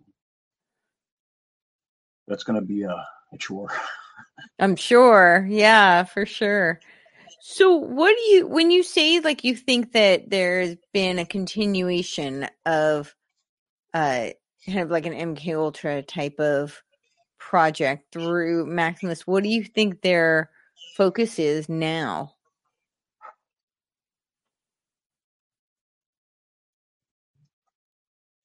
I don't know if they have an end game or if it's just to Mm-hmm. continually, Mm-hmm. evolve, um, and trying to diversify in more industries. So Um, do you think that this is more of just like a financial gain, or do you think that there is a bigger yeah, he was an author. That was what came up for me when I looked up David Mastron, is he wrote a lot of books, and this one was called "The Privateer," building a business for reform government, reforming government. reforming Think government. about that. Think about that one statement. Reforming Yeah, that government. sounds like, yeah, well, that sounds actually like Maximus, right? Privateer, building a business, reforming government. And it's interesting, the picture, right? It looks like, yeah, founder of Maximus Inc. is underneath there. But in front of this building is these red lines. It's a graph, but I can't read what the black writing says that the graph is, what the different steps are. Um, Those are, yeah, I don't know if you can, but yeah. Um, yeah, I think it's kind of blurry, so it's hard to read, but well, yeah, it's like, he's basically saying, well, here's government, but here's what we're doing. We're going to subvert it through privatization, yeah, and that's what it does. the bottom line is profit. That to me, that it sounds like he's, and I read, you know, quotes from him here and there, and yeah, he's got an ego about him, to say the least. Mhm. But then if you look at the rest of his, like the people that Maximus has recruited, they recently recruited somebody for, I can't remember his name, but he was Central Intelligence. He's from the CIA. Um, Okay. he, he was an attorney for the Southern District of New York. Um, But then you also see IBM, you also see Serco come up, you also see Bay Systems and I some of was the other. definitely, I remember last time I was like, I feel like this is connected to Circo. Like that was immediately one went off. Yeah. Yeah, yeah. And then you also see other MIC contractors in Hmm. their current roster. Raytheon, Bay Systems, and I Hmm. think it was. And I had a conversation with a fellow about maybe a year ago on Facebook, and we were discussing Maximus and the databases that did create it. And he said my either his I want to say his grandmother um, or somebody he knew that was family helped who worked for Bay was Hmm. actually helping write the algorithms Oh, for the programs. So as interesting. Maximus and Bay that had contracted with each other. And So the Bay, how do you spell Bay? BAE. Interesting. Okay. I don't think I know them. Yeah, definitely worth looking into. Mhm. And Then by you the have way, I was able to pull up the book and see. So that graph, the red lines that were going up on the side, it says Maximus revenues. That's what it says. And then it just like the numbers just go higher and higher. It starts at 200 million, it goes up to 600 million. So yeah, it's all about Maximus. Yeah. all about the profits. Yeah. Yeah, yeah, Yeah. yeah. You mentioned Medicaid and Medicare. People really need to pay attention to that. Yeah.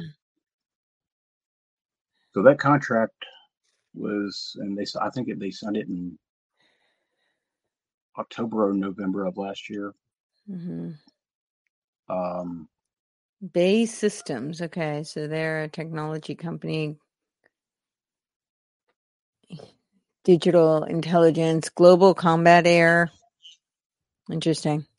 Our contribution to the UA and its regions. Yeah. Yeah. 93.95 billion euro awarded. Yeah. I'm not familiar with them either. Interesting. So, okay. Yeah. yeah, somebody else to put on their radar. Right. But bad jokes.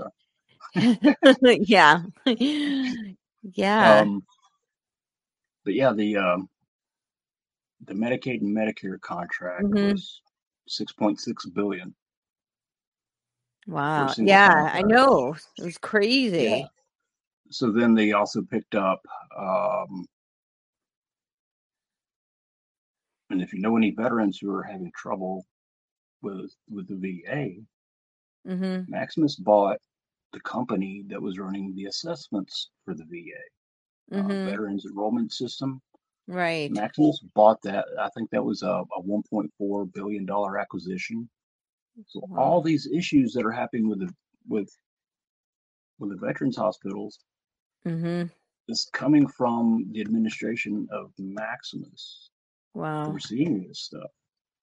Um, People really need to look at them. If you look at them for nothing else, look at you're a veteran or know a veteran. Hmm. Look at what they're doing or Yeah. not doing Or not. Right. specifically. Yeah.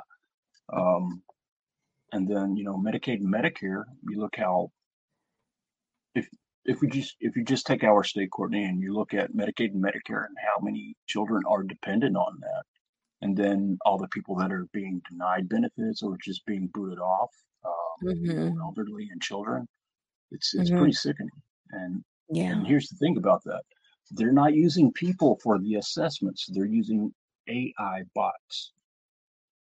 For health assessments? Yes, and I'll send you the video, but I've got the video from a meeting where they Okay. specifically describe using AI bots to run or to basically conduct these health assessments. Um, Wow. Now, if you think about that, okay, yeah, it's AI, and there should be some level of control. Well, yeah, there definitely should be. But if you're controlling the paradigms, or you're controlling the programming that's going into the AI, And who's controlling it? right? Who's It's programming it? yeah, who's telling it to do what? to Right. deny people benefits. That's my thought. I might be Right. incorrect, but I think I'm pretty trying to be astute about it. I'm like, if you change the language, it's going to look Right. for certain things and boot people out, and you Sure. can do that with malicious intent. You could. Or, self-serving kind of intention, Yeah, depending on and whose interests it serves.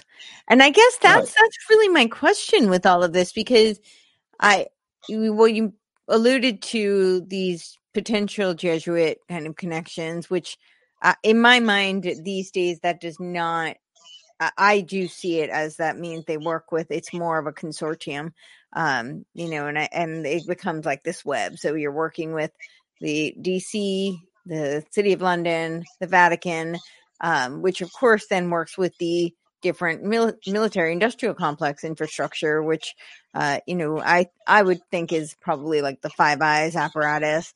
And then of course that works with the different various hearing committees, which could be, like the World Economic Forum, Trilateral Commission, CFR. And then you have the think tanks, that are doing the research that it's a feedback loop, like Tavistock, like Stanford Research Institute, like RAND, and there are many of them. I mean, that's not, there's just the ones we mentioned, but so I see it as really this kind of a web. But that was a very long-winded way of asking, if it is this kind of web, then of course you have these financial backing behind it. And I'm just wondering though, I know you said you don't know if they have an end game, but it seems, I mean, yes, this is obviously the more control, the more, the wider their reach and the more fingerprints they have, so to speak, on everything, the larger the revenue becomes. But it also so does the larger the control and power they could wield. And because of the types of things they're involved in, it's very hard for me to look at this as purely a financial, not that this isn't a huge, but they spend a fortune too, right? The money is being injected. It's not like this is Yeah. all profit revenue kind of a model. It looks like they've got many different arms, many shell companies. Um, and I'm guessing there's a lot that goes into a lot that gets, output as well. It's not just a huge money maker. And the money doesn't look like it's all coming from revenue. It looks like they're getting major influx injected. They have backing. I could be wrong. I haven't done the research that No, you. no, no, no, no. No, and those are great points, Courtney. Because and I say they don't have an end game, but I think what they're looking for is like complete privatization of government services. I mean, everything, right? Mhm. So then, what are we looking at? We're looking at a dissolution of any kind of government where it's all administrative and they can do whatever they please Right. because Well, there is no and one. what is the new world order? What are those goals? Exactly. Yeah. Dissolution of, and everything becomes centralized under Mhm. One world one power. governance. Yeah. Yeah, One. Yeah. exactly. An internationalist world order. Yeah. Yeah, and there was her name's Lynn Grebenstein, and I found her Okay. name, and she works for Maximus in the Okay. United States, but she's a regular attendee of the World Bank, which is the IMF. Um, Mhm. and I'm not sure when or how Maximus became part of that, but it's been for at least it's been for several years. They Um, that they yeah, become part of the World Bank or the IMF. yeah, yeah. So Um, they part of it, or just she who is working for Maximus is a part of it, or is Maximus actually a part of the IMF? Yeah, it's actually a part of the IMF. And then, if you look at the structure of like, Social Security, um, Medicaid, Medicare, Yeah, that um, I saw. Definitely, they have a whole. It was like a 128-page document yeah, on Social Security. So yeah, they're very involved in that. But I'm still not sure that I understand how exactly they're connected to. Um, the IMF. Yeah, it was 128 documents, and it was part 2. It was Code of Federal Regulations, Title 2, Grants and Agreements, Part 200. Uniform administrative requirements, cost principles, and audit requirements for federal awards. And this was on, this was related to Social Security. I didn't go through it all. I just did like a quick search, and I found that when I was doing research for this. So. Okay, I think if any agency has anything to do with like Social Security or birth certificates, vital statistics, anything like that, they ultimately become part of that. Okay, let's take that. Let me break this down. Okay, the Office of Child Support Enforcement, the Federal Office of quote unquote Child Support Enforcement. Okay. That's the central registry for just the child support cases in the United States. Right. That's actually under The Hague. Okay. So The Hague? I don't know that I know The Hague. The Hague in the Netherlands. Okay. Okay. Okay. So under the Hague, so the Child Protective Services in the United States is under an organization in the Netherlands? Yeah, I actually like. What? This was probably this like it's why? Okay. International private law. You see how like international private law? Wait, what? International private law. That doesn't make any sense. I know, and it's really hard for me to articulate this. So, but I've got all the documentation, and I would have to read it to you. Okay, yeah. We would need a Black's Law Dictionary with us to break it down. Okay.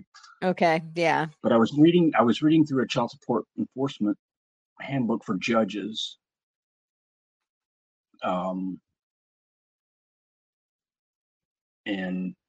it explicitly stated like even the forms that are used in the United States are a creation of The Hague.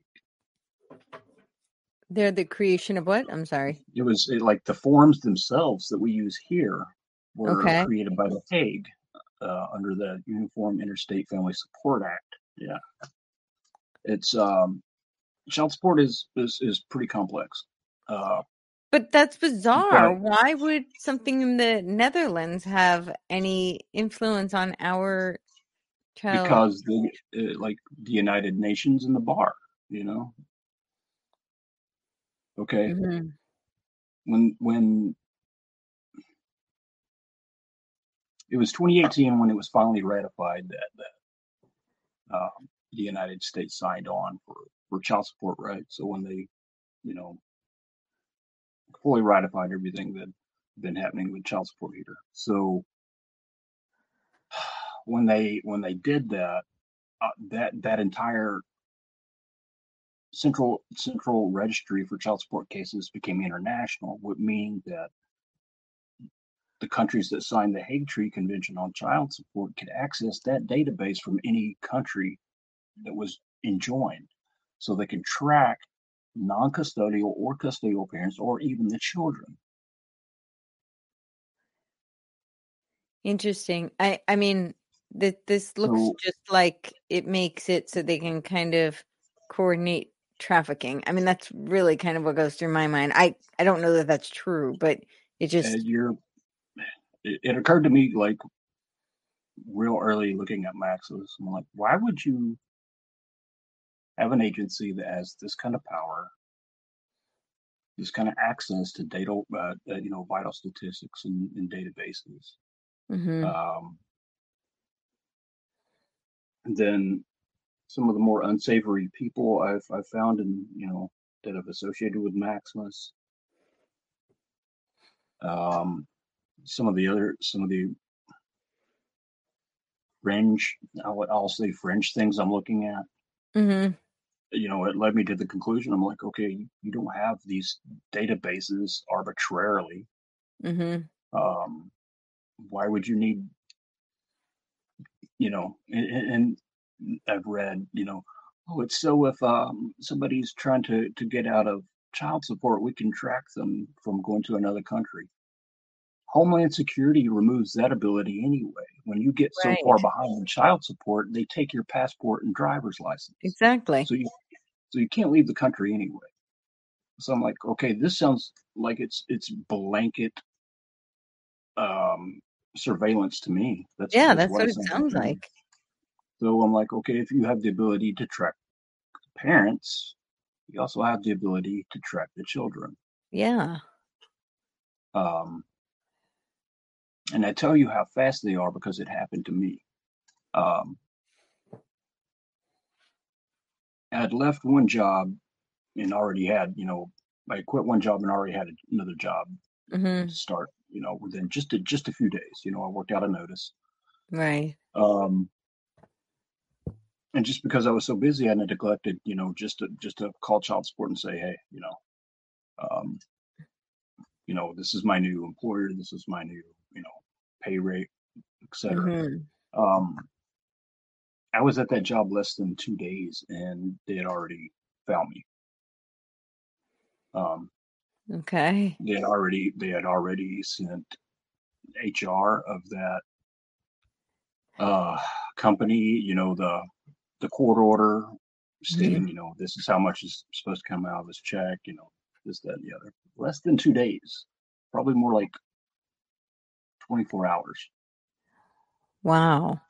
Yeah. So, I, so I that saw told that me, yeah. that we just found the thing that says that, if you're traveling and you owe more than $2,200, yeah, they can track you So, and you can't leave. Yeah. so if you look on Maximus's, website, it also states the nation's most used employment registry. Okay. So, Say that again, that you should use what registry? and no, they have the nation's most used employer registry. Okay. Interesting. So, And the, what you know, exactly why? so they can find you if you quote unquote owe a child support debt or obligation. Interesting. Yeah. Well, it makes sense that global resources, local engagement, a single purpose. 39,000 employees worldwide, 9 countries: Australia, Canada, Italy, Saudi Arabia, Singapore, South Korea, United Arab Emirates, United Kingdom, and the United States. And one focus: it's to move people forward. Comprehensive capabilities to meet your every need. It's always couched in convenience. And Maximus, we're ready. All the surveillance stuff is always couched in convenience. And Maximus, we are ready for anything with more than 4 decades of experience managing government services. We've become the experts at combining know-how and innovation to help you achieve meaningful results. We've seen it, done it, and we know how to anticipate it. Ooh. Doesn't that make me feel comfy cozy? The citizen journey, technology, clinical services, appeals and independent medical reviews, consulting and advisory services, and digital transformation. There it is again. And the last one is eligibility and enrollment. Yeah. So I don't know. I mean, it just looks to me, this is our toolkit for transforming policy into action. We draw upon a world of experience and ideas, offering government a comprehensive toolkit for implementing policy and improving the outcome government programs achieve. Whether modernizing mature programs, testing new ideas, or implementing new policy decisions, turn to Maximus to realize your vision. It just looks like they're kind of the digital arm of all of the kind of UN, World Economic Forum type goals, and they make it possible because they interconnect everything through the technology that they provide, and the infrastructure of that technology makes it really achievable. Yeah, and that's what they put on the website. The website looks great, reads Oh, well, oh yeah, they did a great job. brings you in, welcomes you. Mhm. But Yeah. then you start looking at a little closer and like it just so happens that, they landed the FEMA contract for Hawaii for the call center. Well, you know, what does a call center do? Well, it's there to route resources, Maximus, right? yeah. Maximus awarded Infrastructure. FEMA outsource contact center contract. Interesting. But yeah, Do we it's know odd. when that happened? That was just in, let's say, Because I'm October. just in October. Okay. I'm just wondering. Okay, so here it says, today we announced that we've been awarded a 120-day call order from the FEMA. Through this award, Maximus will be providing contact center support for FEMA's response to catastrophic events. This latest outsourced contact center call order was awarded due to scale and severity of the response required for Hawaii after the wildfire that impacted the state, particularly on the island of Maui. The scope of work will also include Maximus assisting Hurricane Idalia survivors and any other natural disasters that impact the country this fall. Interesting. So now they'll be able to track and surveil and be able to collect all of the data for FEMA. Which okay. That is it's a frightening prospect because I came across it on LinkedIn, but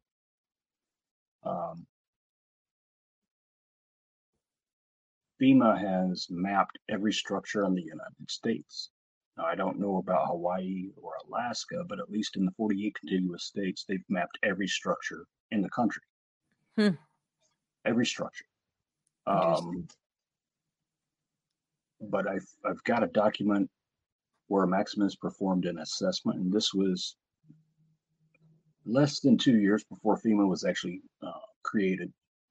But if you read the document, and I want everybody to understand, I'm a bit myopic about Maximus, so I don't want my bias to let anybody, I don't want you to be influenced by what I have, and I'm trying to remain objective about everything. Sure. So if I read into things a bit much, I just want that to be, want to be able to explain that to everybody. Fair. But if you read this document I have, it's an assessment. In my estimation, and somebody who reads it may look at it differently, and I respect that. But it would seem to be that through this assessment, that might have been the basis for FEMA itself. And I'll send you that document, Courtney. Okay. Yeah. I know I've got it posted on my Twitter account for everybody to look at. Yeah. A lot of this. For those who want, you post so much. I can't keep up with all of it, but you post a lot of great stuff. So, yeah. No, we haven't even touched their UK markets or their European markets or Australia. Australia is really distressing because they're so isolated. Well, Australia seems to be where they do all of the beta testing to lead the way for the New World Order agenda. That's kind of what I've seen. I'm just going to read this and then I'll tell you some of my thoughts on Australia. So this is under FEMA. It says FEMA's Geospatial Resource Center. Interesting. Creating the inventory. To create the building outline inventory, FEMA, in conjunction with DHS Science and Technology, partnered with Oak Ridge National Laboratory to extract the outlines via commercially available satellite imagery. We then work to determine the building's usage or occupancy type, residential, commercial, industrial. which is noted as an attribute for each structure. In the past, geographers have relied on satellite imagery as high coverage and low cost data source to create building location inventories. However, identifying individual buildings is labor intensive and has been difficult to automate due to large variations of building appearances. Our process included some new machine learning techniques and a collection method to obtain data from multiple sources, including from local governments who agreed to share it, and open data from National Geospatial Intelligence Agency. They call it NGA. Interesting. And you read in the second sentence, Oak Ridge National Lab. Yeah. Oak Ridge has the fastest exascale computer in the world, the Frontier exascale computer. Interesting. So they're using that computer for more than just science experiments. They're using it for mapping, obviously. Yeah, clearly. Yeah. Interesting. Yeah. So when you're staying with Australia, but I've seen that kind of across the board. They're doing a lot of the beta testing on Australia, and I think a lot of it is because they're pretty isolated, and a lot of the research, just experiments, get done on Australia first. So yeah, I don't know if you know Gabby Chung, but I've interviewed with Gabby before. She's in Australia. okay. Gabby's a good person. I think you Mm-hmm. two get along splendidly. Okay. I'm not But yeah, familiar with her. Yeah, so maybe yeah, we'll chat. Yeah. yeah, definitely, Courtney.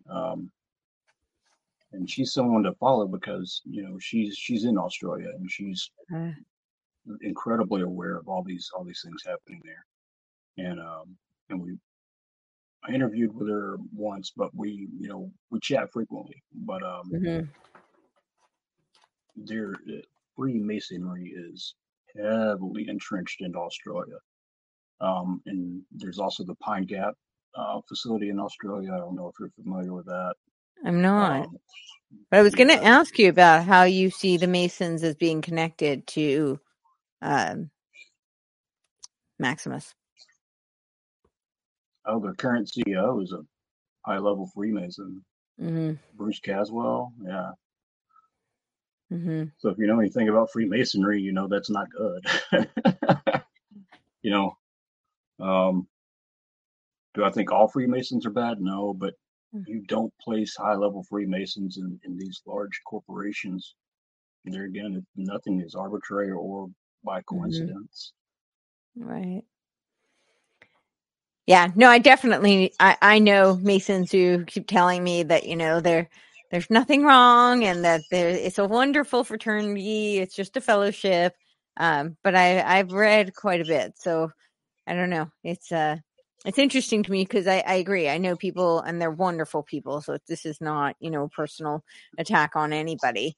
But Yeah, yeah, it's kind of hard to, yeah, I think some people just don't. It probably is like any kind of a organization. You don't always know what's going on. There's compartmentalization. So, yeah. It's like the lower level people. They're kept in the dark about things, but mhm. Yeah. more I would intentional. imagine even some high level people are kept in the dark. I think a Yeah, lot of it, yeah, there's so many different lodges, there's so many different branches at this point, especially now. But even throughout history, there really always have been. And there've always been disputes even within just the organization itself, right? So they had like a whole schism, right? Especially right after the French Revolution, right, when the Illuminati initially like infiltrated and used the Masonry to try and propagate their own mission. So, yeah, there's always been kind of splits between. All that to say that I've definitely read enough to think that it can't all be lies. But I also think a lot of people who are involved are really good, decent people and have no idea. So. yeah. And it's like I thought about it some time ago. I was like, it's like all these evil people are trying to out evil each other. It's like I'm worse than you. No, I'm worse than you. It's like that's got to be so entertaining to see them argue about who's the worst. The worse or whatever. who's the darkest wizard of them all. Yeah, my That's cauldron's funny. blacker than yours. That's Yeah, funny. I just wanted something to. You silly. had sent me something, and I do want to hear the rest of what you were going to tell me about Australia. But before I forget, you had sent me something, and it was on. I'm looking at what it was called, and I had actually saved it because I wanted to show the video. It was called Quaver Ed, which is something that Mastron is involved in. This Yeah, education, like it's very creepy. it's very, very creepy. And to me, it goes back to, being able to use social media and media in general and music to influence people, right? So Hmm. we know he was in, data and analytics, and he's been in a lot of these facets of, social programming, literally social programming, which is Sure. what's so disturbing about it. Right. So he had a planned retirement from Maximus in I think 2001 or 2002, somewhere in there. So Okay. he moved. I think he's still on the board of directors. So I think he moved from Virginia to Nashville and Yeah, this created is this company. Yeah, it's interesting. just yeah, it's creepy. It's It's I definitely creepy. Yeah, so this is like this just reeks of SEL, social emotional learning. It's got very bright colors. So for those who are listening and not watching, I do recommend you go check it out yourself. It's a QAVER ed. And then this first tweet, the pinned tweet that they have is you don't have to be positive all the time. It's perfectly okay to feel sad, angry, annoyed, frustrated, scared, or anxious. And it's very colorful. Having feelings doesn't make you a negative person. It makes you human. And then this quote is by Laurie Desheen, who I'm guessing is involved with Quaver Ed in some very large capacity. And I mean, everything there is perfectly fine, but it's just this, this shift of education instead of being taught foundational tools that can breed critical thinking. It's all this emotional kind of focus and they've done so many studies on this. This doesn't make people happier. That does not make children more well adjusted. It actually makes them more unstable and yeah, less less resilient. So, but yeah, this is interesting. yeah, he founded that company with a guy named I think his name's Graham Hepburn or something. Um, Okay. so it was those two who created it, but Well, I I, just wonder, with the whole because I know how much of the SEL is tied to a lot of tech ed, and because they're one of their strong suits is technology.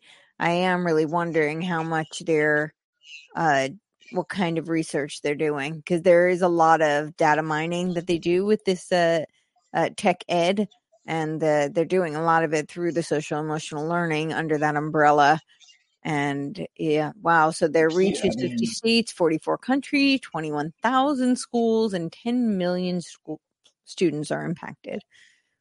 So, yeah, yeah. it's that company is well poised to become another.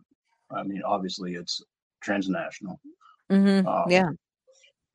and that's Department of Education of and I don't know if anybody knows it, but like the student loan collections. That's who Hmm. the contract was, or let me rephrase that. I think it was Navient who had the contract, and they abandoned the contract, and Maximus picked Okay. up the student loan collection. Right. So, um, but it even tells you on their website again. Maximus is involved with with the I think over 200 higher learning institutions. Well, yeah, It's, that's it's pretty, that's a lot. Yeah. yeah, So higher it's learning, like, what years would that be? Is that college or? yeah, college, Yeah. and that includes like Stanford, places like that. MIT. Hmm. Um, gosh, I saw just a brief list, and it's like if you're a college student and you're going into higher learning, anything like in a technical field like higher mathematics or science, Mm-hmm. physics, these would Right. be like the places you would want to go, Mm-hmm. and Maximus is right there to support them.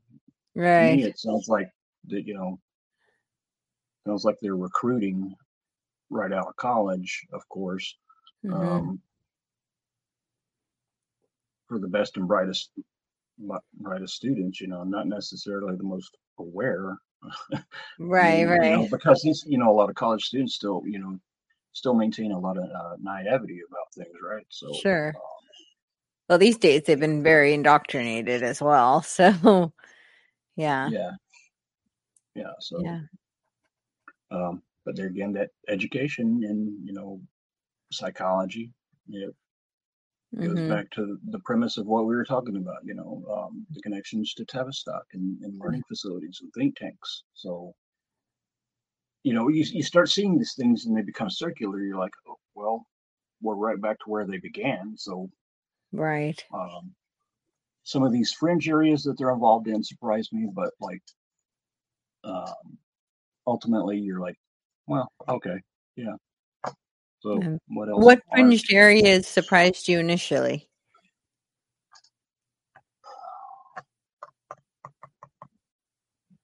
That's a really good question, Courtney.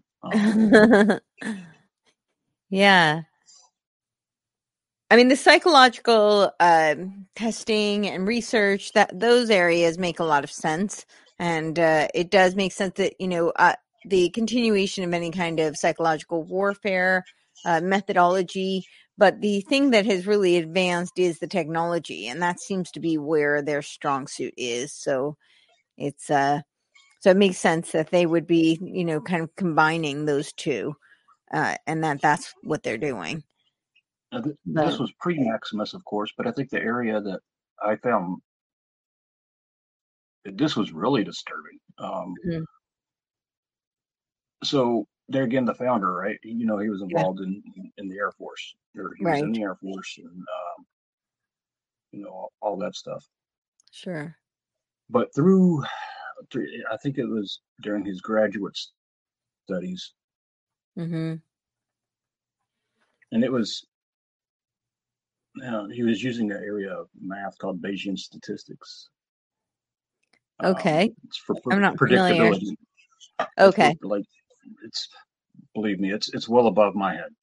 But Okay. basically, what I've read and understand is for like predictability models. You're Got it. Okay. I mean, I'm familiar with statistics, but I don't know Beijing right, right, statistics. Yeah. right. Um, but he applied that. Okay, he took. It was pretty revolutionary. Like he made missile telemetry systems more accurate or better, Interesting. Okay. making ICBMs more accurate, more lethal. Mm.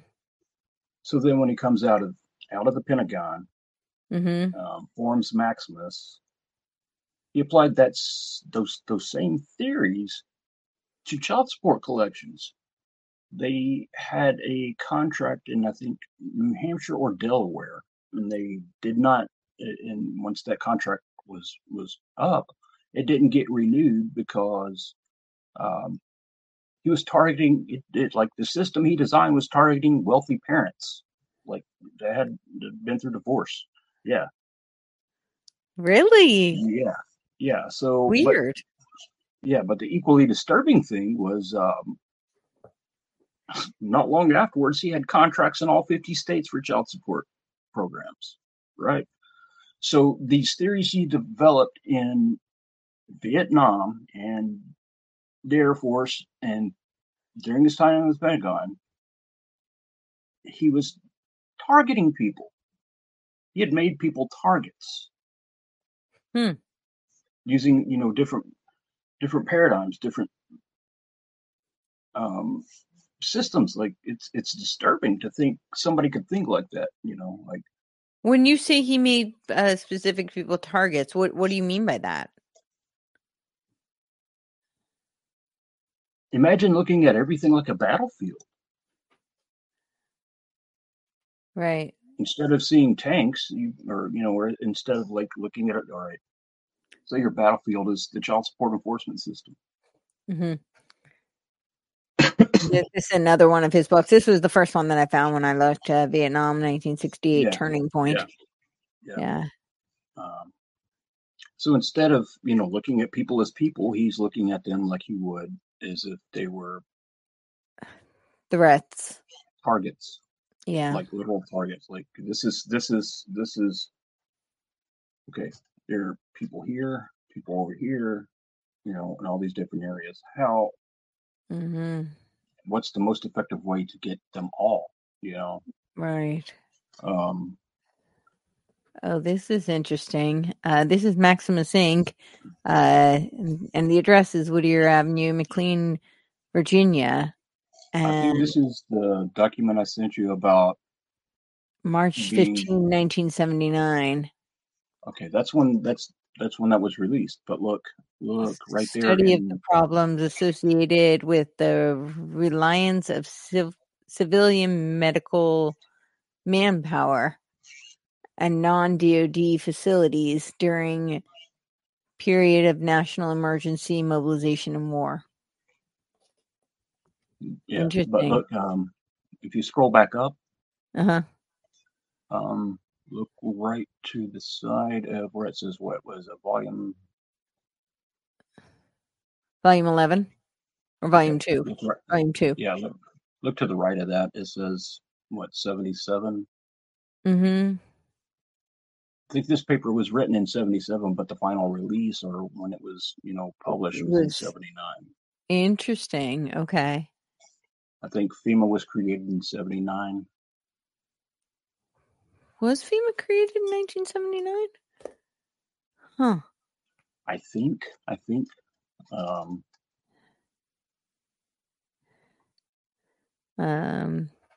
I've got a bunch of paperwork and a bunch of documents I've been looking at this week. You're right. It was April 1st, 1979. Yeah.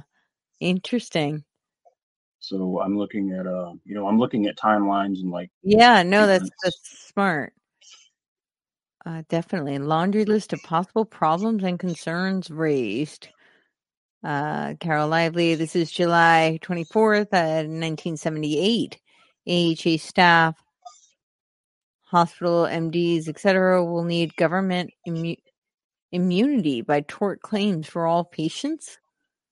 Hospitals MDs will need a waiver of subrogation under Federal Tort Claims Act. What?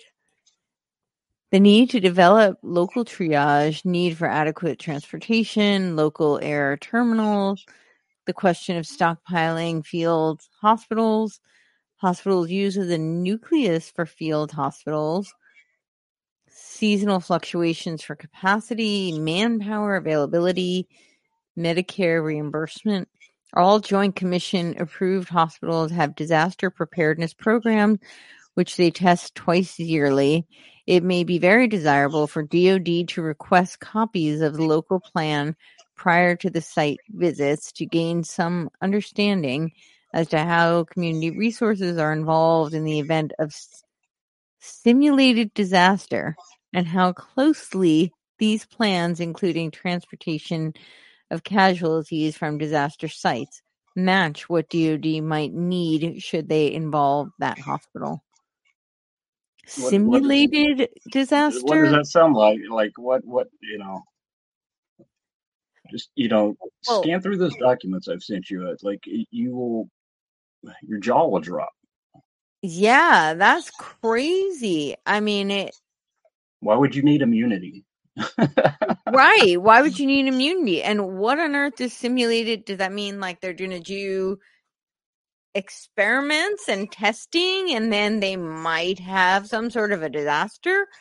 I don't know. False flags, maybe. Right. It certainly sounds that way. I don't know, but that's very interesting. Yeah, I'll definitely have to take a scroll through that. Wow. That's pretty crazy. And that was 1977, but then it was released in 1979, which is when FEMA was created. They tried to create FEMA years before. Yeah. And they were not successful, yeah. Yeah. So then miraculously somebody comes out of the military, starts a company and um, somehow writes these assessments for most agencies in the federal government, and these agencies are spawn new agencies, right? Yeah. Essentially. Yeah. The immunity thing is really interesting. That's yeah. Yeah, So they're yeah, so even though they're a private company, now they don't have any kind of accountability. yeah, right. So it's there again, how has Tavistock and all these other think tanks operated? Okay, we're gonna write these papers. We're gonna give you an assessment. Hmm. Um, we're gonna lay the foundation for you, but we're gonna be exempt from anything that happens from it. Right. We're just doing research. I mean, that's basically what their argument is. We're just doing research, so you know.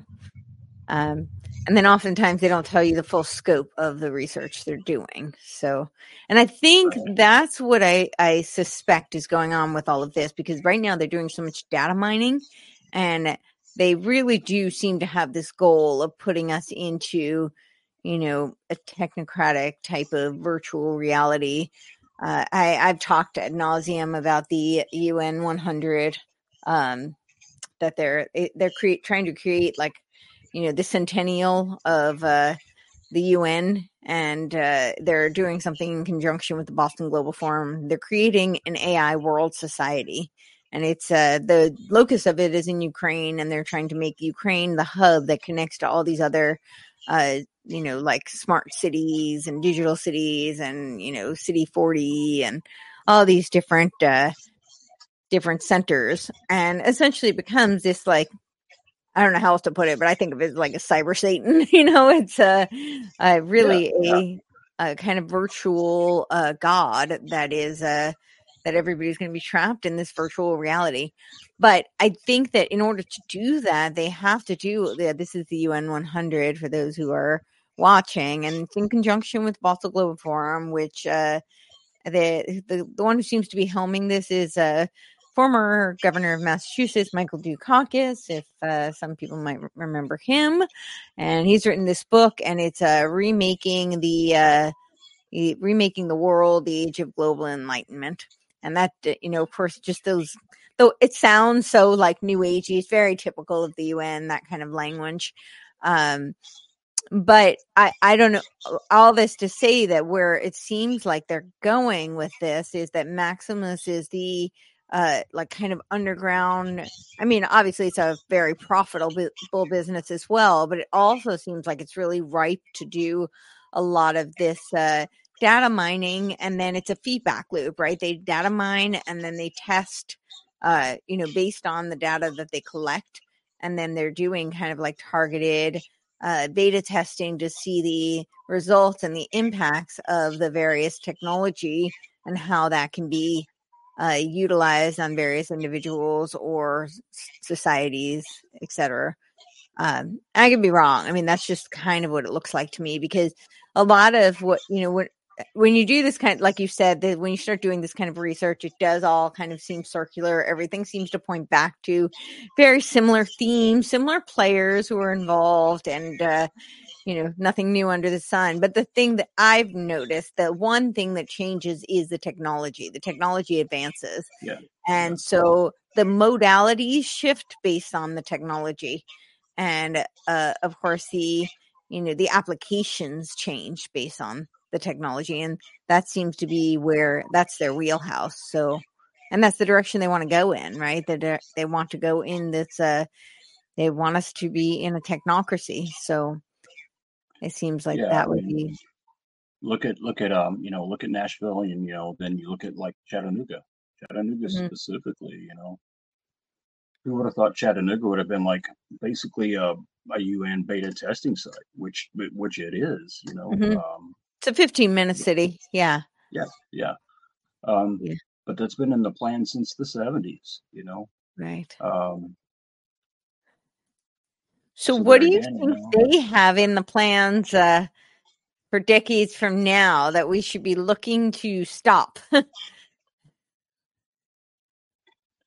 think the unifying thing, Courtney, and this is just my opinion on it. Yeah. The unifying thing is healthcare.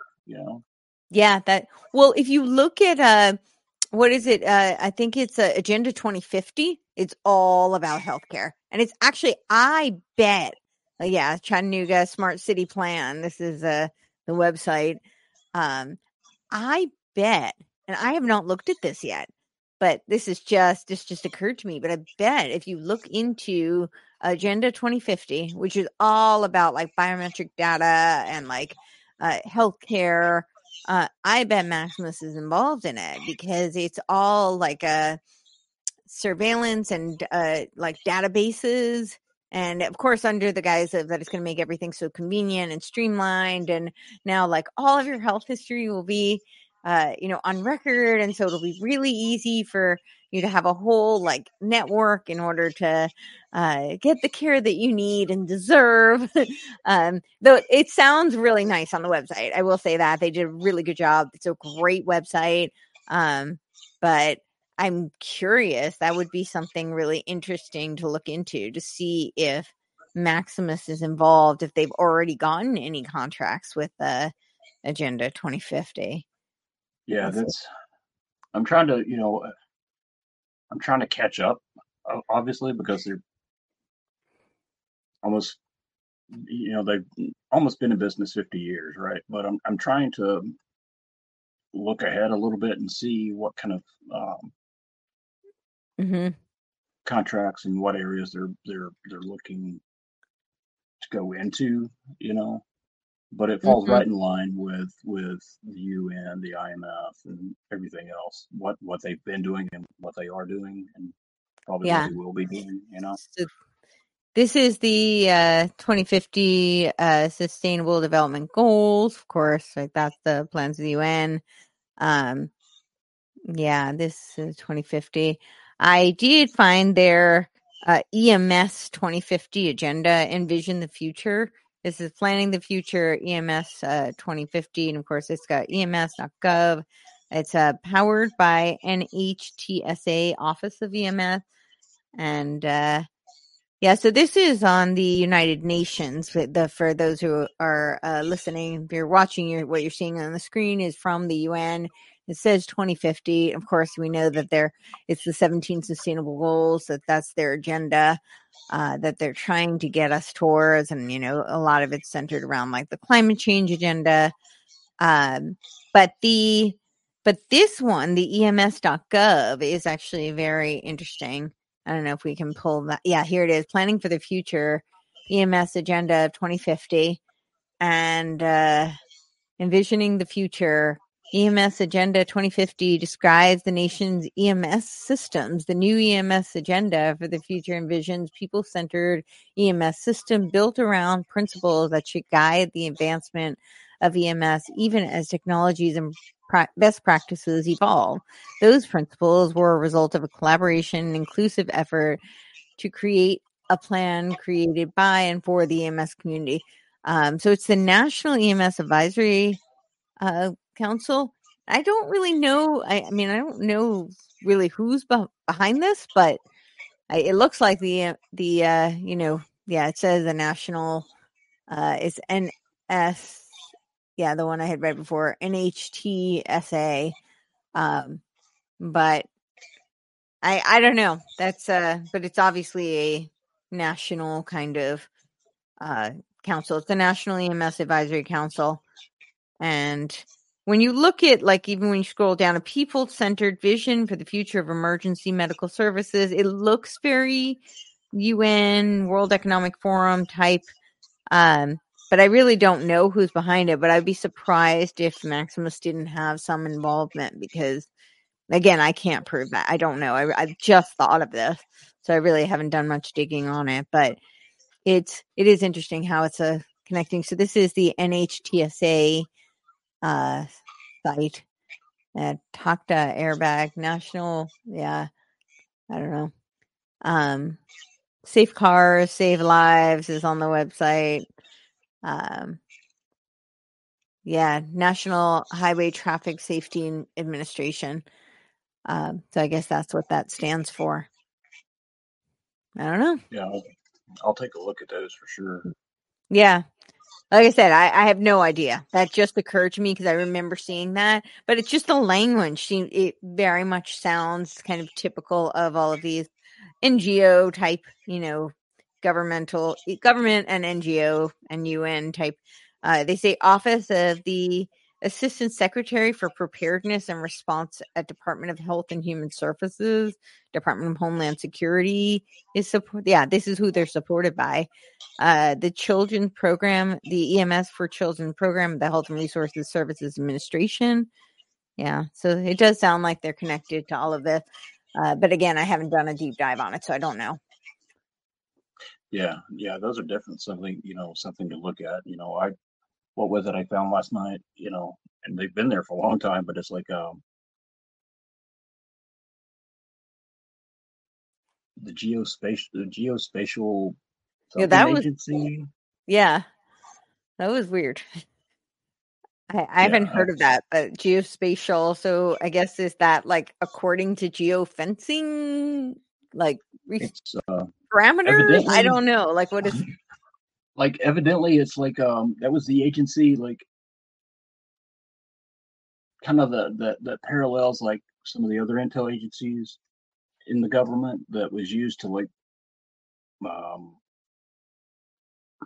oh gosh, they have capabilities that like the NSA doesn't. Gosh, Okay. Courtney, I don't.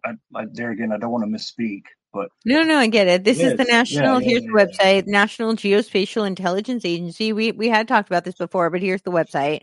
NGA delivers world-class geospatial intelligence that provides a decisive advantage to policymakers, warfighters, intelligence professionals, and first responders. Yeah, I that's not a term I've heard before, so is definitely new to me, but very interesting. Products and services, That NGA. What? that always kills me about these agencies. They're like products and services. It's like this is not the products and services most consumers are familiar with. Like, Right. Well, it's a very specific target market. Yeah. So yeah, it's pretty niche. yeah, it's definitely niche, and it's not a general public. So yeah, Yeah, yeah. I was just it's a scrolling business through there. to It's kind of business, peer to peer type thing. Yeah. So, but like yeah, I found it. I came across an NSA product catalog. I'm like, NSA product catalog. yeah. I'm like, this is not like a finger hut, Right. catalog, or like, Right. oh, I need end-to-end encryption, like Yeah, I haven't seen one of those. I don't know what they're offering. Um, it's and there, hilarious. yeah. So you had said in the very beginning, and I'm not sure we answered the question though, because you were saying there were a couple of things that happened in the year 1975, and that's the same time that Maximus was launched, and one of them was Roe v. Wade. And then I don't know if I recall the other two, but I don't know if we answered what the connection to those were, if there was Okay, any, or you're so just let's say from like say 73 to like yeah. 77, 78, right? So we're like Mhm. in okay, the DTC Roe versus Wade in 73, Mhm. 74, 75 tentatively because the administrations kind of overlaps, but that's when child support and foster care were Title Right. 4, Title Mhm. 4D, and Title 4E respectively were Right. created and basically housed under the Social Security Administration. That's Right. where the funding comes from. Child support and foster care programs is out of your Social Security, Right. But how would right? you say So that that's then connected to like Roe v. Wade or yeah?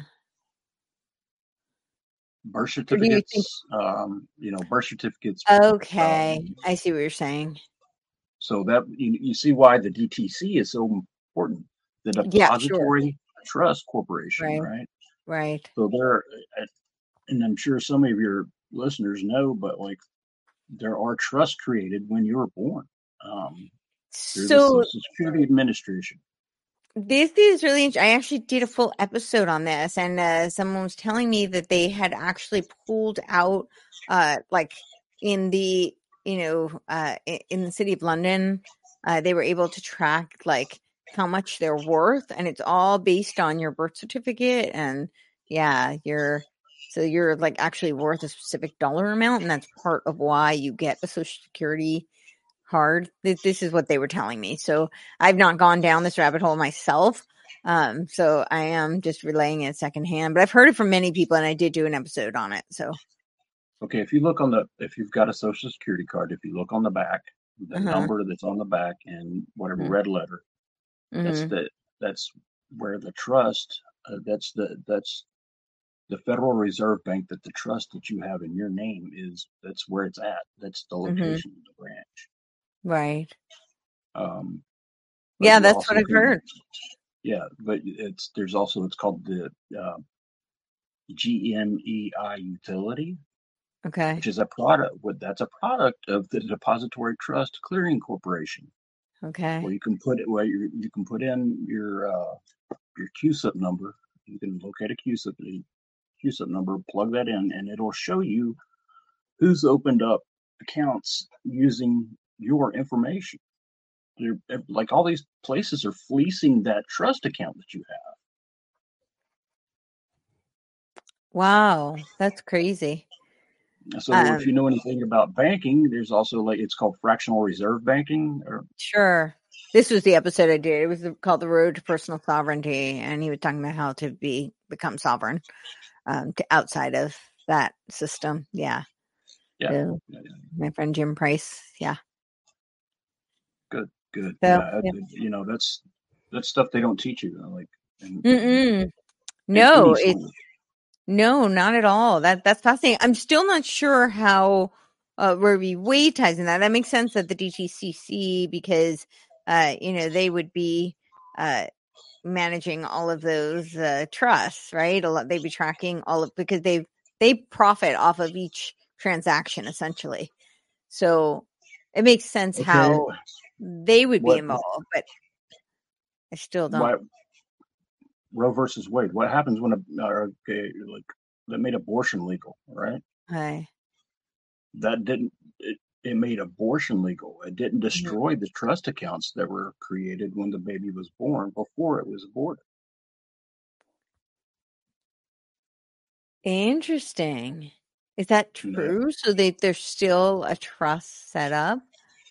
anytime that So there's so essentially they count it from pregnancy? they would think about the biometrics they create, they record when a woman Uh-huh. becomes pregnant. Think about all that. Right.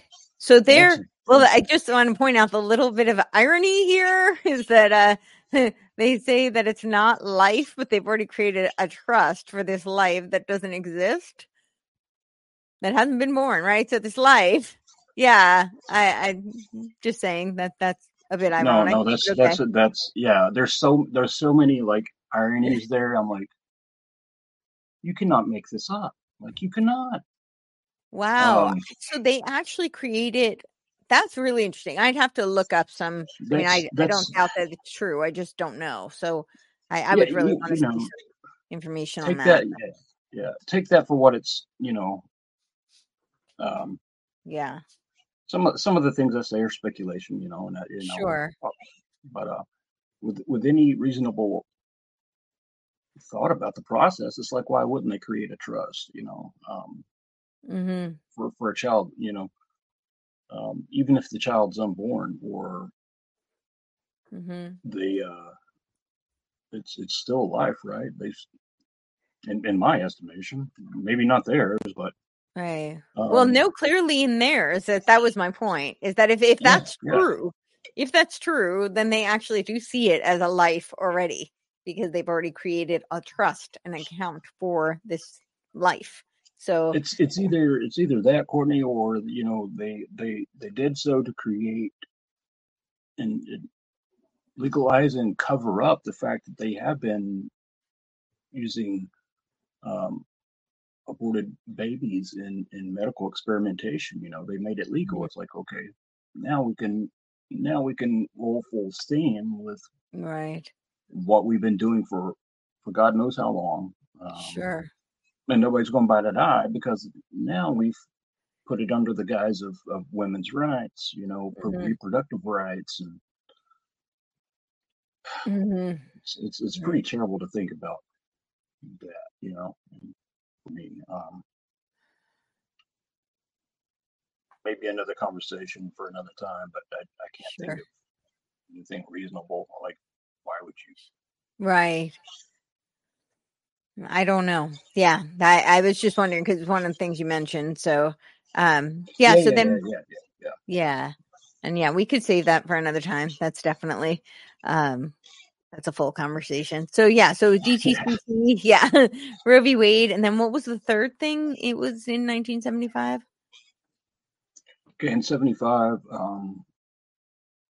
that's when I think it was, I think 75, like 75, 76, 77, like we were starting to see like the church committee stuff come out about the MKUltra Oh, that's experiments, right. Okay, yeah.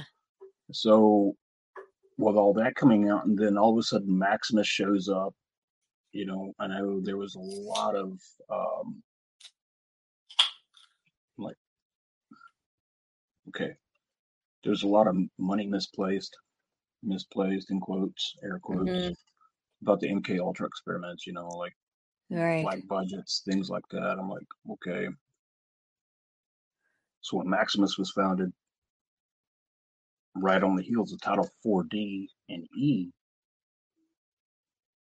there again, it's like the problem reaction solution scenario.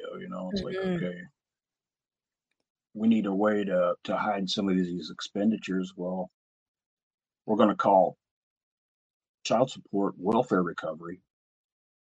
We're going to have this company do these assessments and tell us we're right when we know we are, blah, blah, blah, to recoup money that we've blown, you know. I'm trying to articulate it all. I mean, like I see it all happening in my head, but Right. Well, the it other. just it doesn't sit well with me that like, okay, we learned about MK, all this stuff, DTC, Roe versus Wade, child support, everything is just lining up way too well, Right. But also, I mean, to me, and this is again just speculation, but it would also seem that so now they've shut down the official projects. But if there is a way to scuttle the money and then take the projects underground through a private entity that can't be, I mean, they don't have to have transparency. They're a private organization. And so, right. So I think that's kind of a possible. I think there's a different possibility too, because what they do with like the MK programs and sub programs, well, they just relabel them and then, Right. Sure. and you can do the same thing with a company through, different subsidiaries, DBAs, Yeah. Well, I LLCs, think it's much easier to hide through a private company. I would yeah, imagine it would be much yeah, easier to hide. So again, so before anybody watching, wants to attack, this is really just speculation, but it does seem to. There are definitely a lot of data points that are worth looking at. So, definitely don't take mine or, your word for it, right? They're just things that little arrows and data points that look like they're lining up in a certain direction and it's worthy of investigation. So, yeah. definitely. Like, look at this, look at the documents I post that, just if I have anything that's speculative, do with it what you will, Yeah, of course. I I'm I just, mean, I'm um, yeah, no, I'm all for. I think the speculation is important because research doesn't occur without a hypothesis being put forth. So, right. you have to be able to speculate in order to do further investigation. So, I think that often gets very, that people seem to forget about that part of the scientific method. And but it is really important. People need to be able to put a hypothesis in order to be able to test it and in order to be able to do further investigation. So, that doesn't mean you take it as face value. People need to do their own research, but I think there needs to be discovery that needs to be done. People need to take, steps to start doing further investigation. So, but well, I don't know. I mean, I feel like we've covered quite a bit of ground. I don't know if you have anything else you want to add, if there's anything else you want to look at, or yeah, No, we certainly I'll covered put it quite a to the bit. I was just going to say also, I'll put it to the chat. I know, like, if they have any questions, I know there are a bunch of people watching. I have a donor chat as well. People can submit there. Um, you know, any support is really helpful, as you know well, in this research sphere. So really appreciate it. But I also just appreciate, you sharing both of our work, because we are really trying to just shine light and, more people who take their own initiative and start investigating. I think the closer we will be to aiming at truth. So, yeah. But yeah, back to you. So, if you have anything you want to add, or No, just thank you again, Courtney. And I'm thankful for everybody that's helped me along the way, and I'll try to offer the same support. And um, some things how do I say this? I'm I'm really thankful for the support I've had from so many people who have tolerated me for at times, because I can sound a bit kooky, I guess. But thank you for the people who like stand with me, and the support from everybody. Um, and I think it's important to share our work, Courtney, with other people. Like, um, everybody knows something that we don't, right? So yeah, you might get some random tidbit of information that helps you answer some questions, and so it's a really great community to have. absolutely. Yeah. I mean, one, like just one reference can spark a whole connection. So, Yeah, absolutely. yeah, yeah. It's great. Some of the things I do, like the way I research is really nonlinear. And I'll come up with some ideas, and like they're kind of in the ether, but I have to yield to a linear way of thinking, and a lot of Mm-hmm. times, and like I'm glad I've Right. got people to help me, and be like, come down, you need to look over here, or so it helps for me to have direction, and I just want to be able to return that, be able to help somebody, like they're researching something, maybe steer them in a better direction, Mm-hmm. so Yeah, for sure. Yeah, it's interesting. I talk about this a lot because a lot of people, I think research is very linear, and at least for me, a lot of it is really, it starts very intuitively. I get kind of a gut instinct about something, and I don't take that as a fact, but it kind of guides me, and then I try to look and see, is there something here worth uncovering, and then I really try and you know look in very wide scope of directions, and different angles, because I don't want to be just, like affirming confirmation bias, yeah, so, yeah, but it is typically how I start. I do start with kind of like a gut instinct on something, and then I'm curious. That's what sparks the curiosity. And then I, let that lead and see if there's, usually you get crumbs, and oftentimes the intuition, I find, is there for a reason. And even if it's not 100% spot on, because sometimes you fill in the gaps, you create a story. That's what we do. We're mythological creatures. We create the story, the narrative. And what I found is that the the intuitive prompting is usually very on target. There's a reason for it. The story around it may not be 100%, what I thought it was. That might have been my way of making sense of it before I had all the information. But usually the intuitive prompting is very valid. So yeah, it's definitely a major part of how I research. mm-hmm. Because not everything is point A to point B. It's like Mm-mm.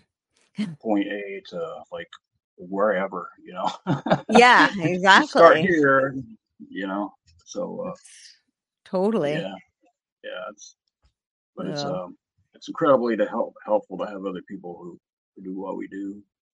totally. No, absolutely. No, nobody can do it all themselves. There's way too much information. So, well, I am really grateful for the research that you put forth. I mean, I personally had never heard of Maximus before you.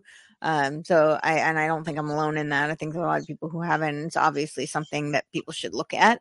I think it definitely, there's probably a reason that a company this big is almost virtually unheard of. It's, because they probably want to be a shadow entity. And if they want to be a shadow entity, we should probably shine a big spotlight on them. So, so I think that that's great. And, I'm super grateful that you're doing that. And, for all the people that are helping you and funneling the information as well, because it's kind of a monster. So, yeah. Yeah, yeah. And I wouldn't be here without friends and friends like you and other Mhm. supporters. Like it, Yeah. it, it makes a difference to me. Personally. So Sure. And the other thing I want to say is just that, I know you came to this through kind of a really tragic situation. So this is very personal to you. There's this saying like research is me search. My mom's a psychologist and she would always say that. And I think there's a lot of truth in that. But I really commend you. And I think it's inspiring and it's a great thing for other people to see, is to be able to take something that, was so painful and to turn it into something that could be a useful vehicle for others. You're providing a body of work and research that could potentially help others. So I think that that's a very productive way to deal with not so pleasant situation. So yeah, and I noticed something some time ago. I'm like, and I think it happened to me briefly, but I would tell anybody who's dealing with the family court system, CPS. mm-hmm. You're going through a separation or divorce, and children are involved. Yeah. Um, Things don't work out. Don't get stuck in your trauma. Don't Right. don't do that. You will be useless for yourself, and especially if there's a child involved, you can't do anything to better the situation. And that was where I was at for a while. I was like, well, I'm not doing anybody any good sitting around on my keister. Um, Mm-hmm. so that's and my impetus is my daughter. Mm-hmm. There was no remedy for she or I, and ultimately it's the children that suffer in these situations. Yeah. So I don't want to see any parent, and particularly any child, suffer through these globalist systems. These systems are evil, and this is um, to me that's what this is for. Is like coercive control, Mm-hmm. suppressive control. That's what Um, it looks like. Yeah. yeah. So reach out to anybody. Find a support system. I don't care if it's locally or on social media. Mm-hmm. Um, find somebody to talk to and make a go of it. Don't let them. Don't let the system or don't let these evil people beat you down, because that's they get their kicks off that. Mm-hmm. And I'm nobody's I'm nobody's lackey. So don't get stuck in your trauma. That's so very important. Get it out, express it, talk to people, but don't let that become your identity. And Mm-hmm. I think you can achieve wonderful things.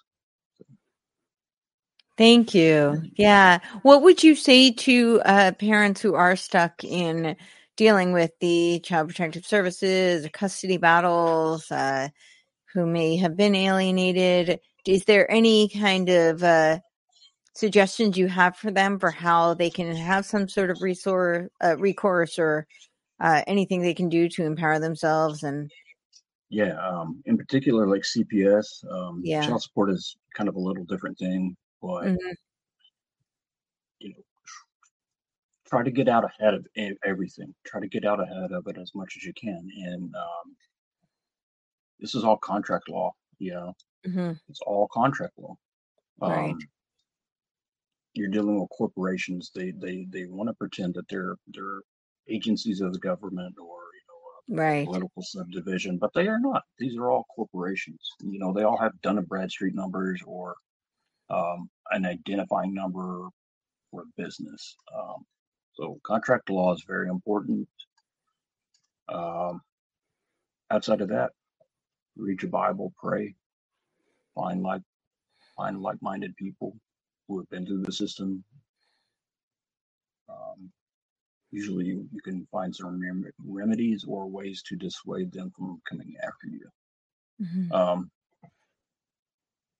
and avoid attorneys. I don't know if many people have heard that, but avoid attorneys because once you hire an attorney, you become a ward of the court. Right. Um, the attorney's first oath is to the bar and the court, not Mm-hmm. you. So, um, It gets very expensive. Yes. yeah, and believe me, I've paid a few attorneys, and they didn't do a thing for me. It made it worse, actually. Did they? Yeah. So, and if you read what an attorney does, the the attorney is taking over your estate of your person. Mm-hmm. So learn what that means. The estate of your person. Right. Right. The state of your person. Now we're back to these trusts that were created on pre-birth. Yes. Yeah. Yeah. Yeah. So, Yeah. yeah. Well, thank you. I really appreciate all of your time, all the work you're doing. Tell everybody where they can find you and yeah, all that good stuff. Um, I primarily use Twitter and Telegram. I do have Facebook and some other social medias, Okay. um, social media sites I use. Um, but you can find the bulk of my work on Telegram and Twitter. Okay. Um, Now my one of my besties, Tony Triano, I have Maximus Disclosure, and together we have Maximus Disclosure 2.0. She's primarily the one in charge of that channel. Mm-hmm. Um, Tony's a sweetheart and been one of my best friends for a long time. Um, but you can find our groups on Telegram and Facebook and Twitter. Um, Great. Tony's more prevalent on Truth Social. But for a Mm-hmm. long time, it's just been Tony, Pamela Olson, Mm-hmm. you know, and just basically a hand of really like we're more like family instead of friends.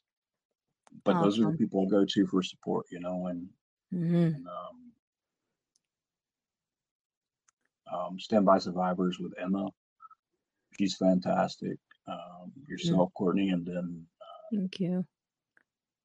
you know my circle's pretty tight. um, Understandably. yeah, Yeah. believe me, like through a lot of this work, like a lot of the stuff I've released, like I've garnered a lot of negative attention. So I've got to be Mm-hmm. careful. Um, you know, Nancy Schaefer and Linda Collins, two examples of what happens when you start uncovering money trails and corrupt politicians involved in them. in CPS and the family court systems, and even more so, like when you start exposing intel agencies and big pharma, and, I work for big pharma, I work for DuPont. Right. There's a lot of stuff I'm pretty reluctant to release, not that I'm scared, but me personally, not for myself, but for, family and friends. Sure. So, yeah, just, anybody has any questions, can either hit you up or, find us. And yeah, I don't know, maybe we can all learn together, Absolutely. Well, I learned a ton. So, and I feel like now I had no idea what I didn't know. So I have a lot more, more rabbit trails to go down. So, thanks for that. But, yeah, well, it's a pleasure. I'm sure we will, reconvene again. So yeah, but until then, well, have a great night. Stay on for just a bit. I should have told you beforehand, but just so we'll be able to upload all of this. So I'm going to play the closing, close out. And it looks like I don't think we have any questions from the audience, but I hope you enjoyed. Definitely follow both of us and reach out with anything. And I'll see you in a minute after we close out. So thank you so much for watching and listening.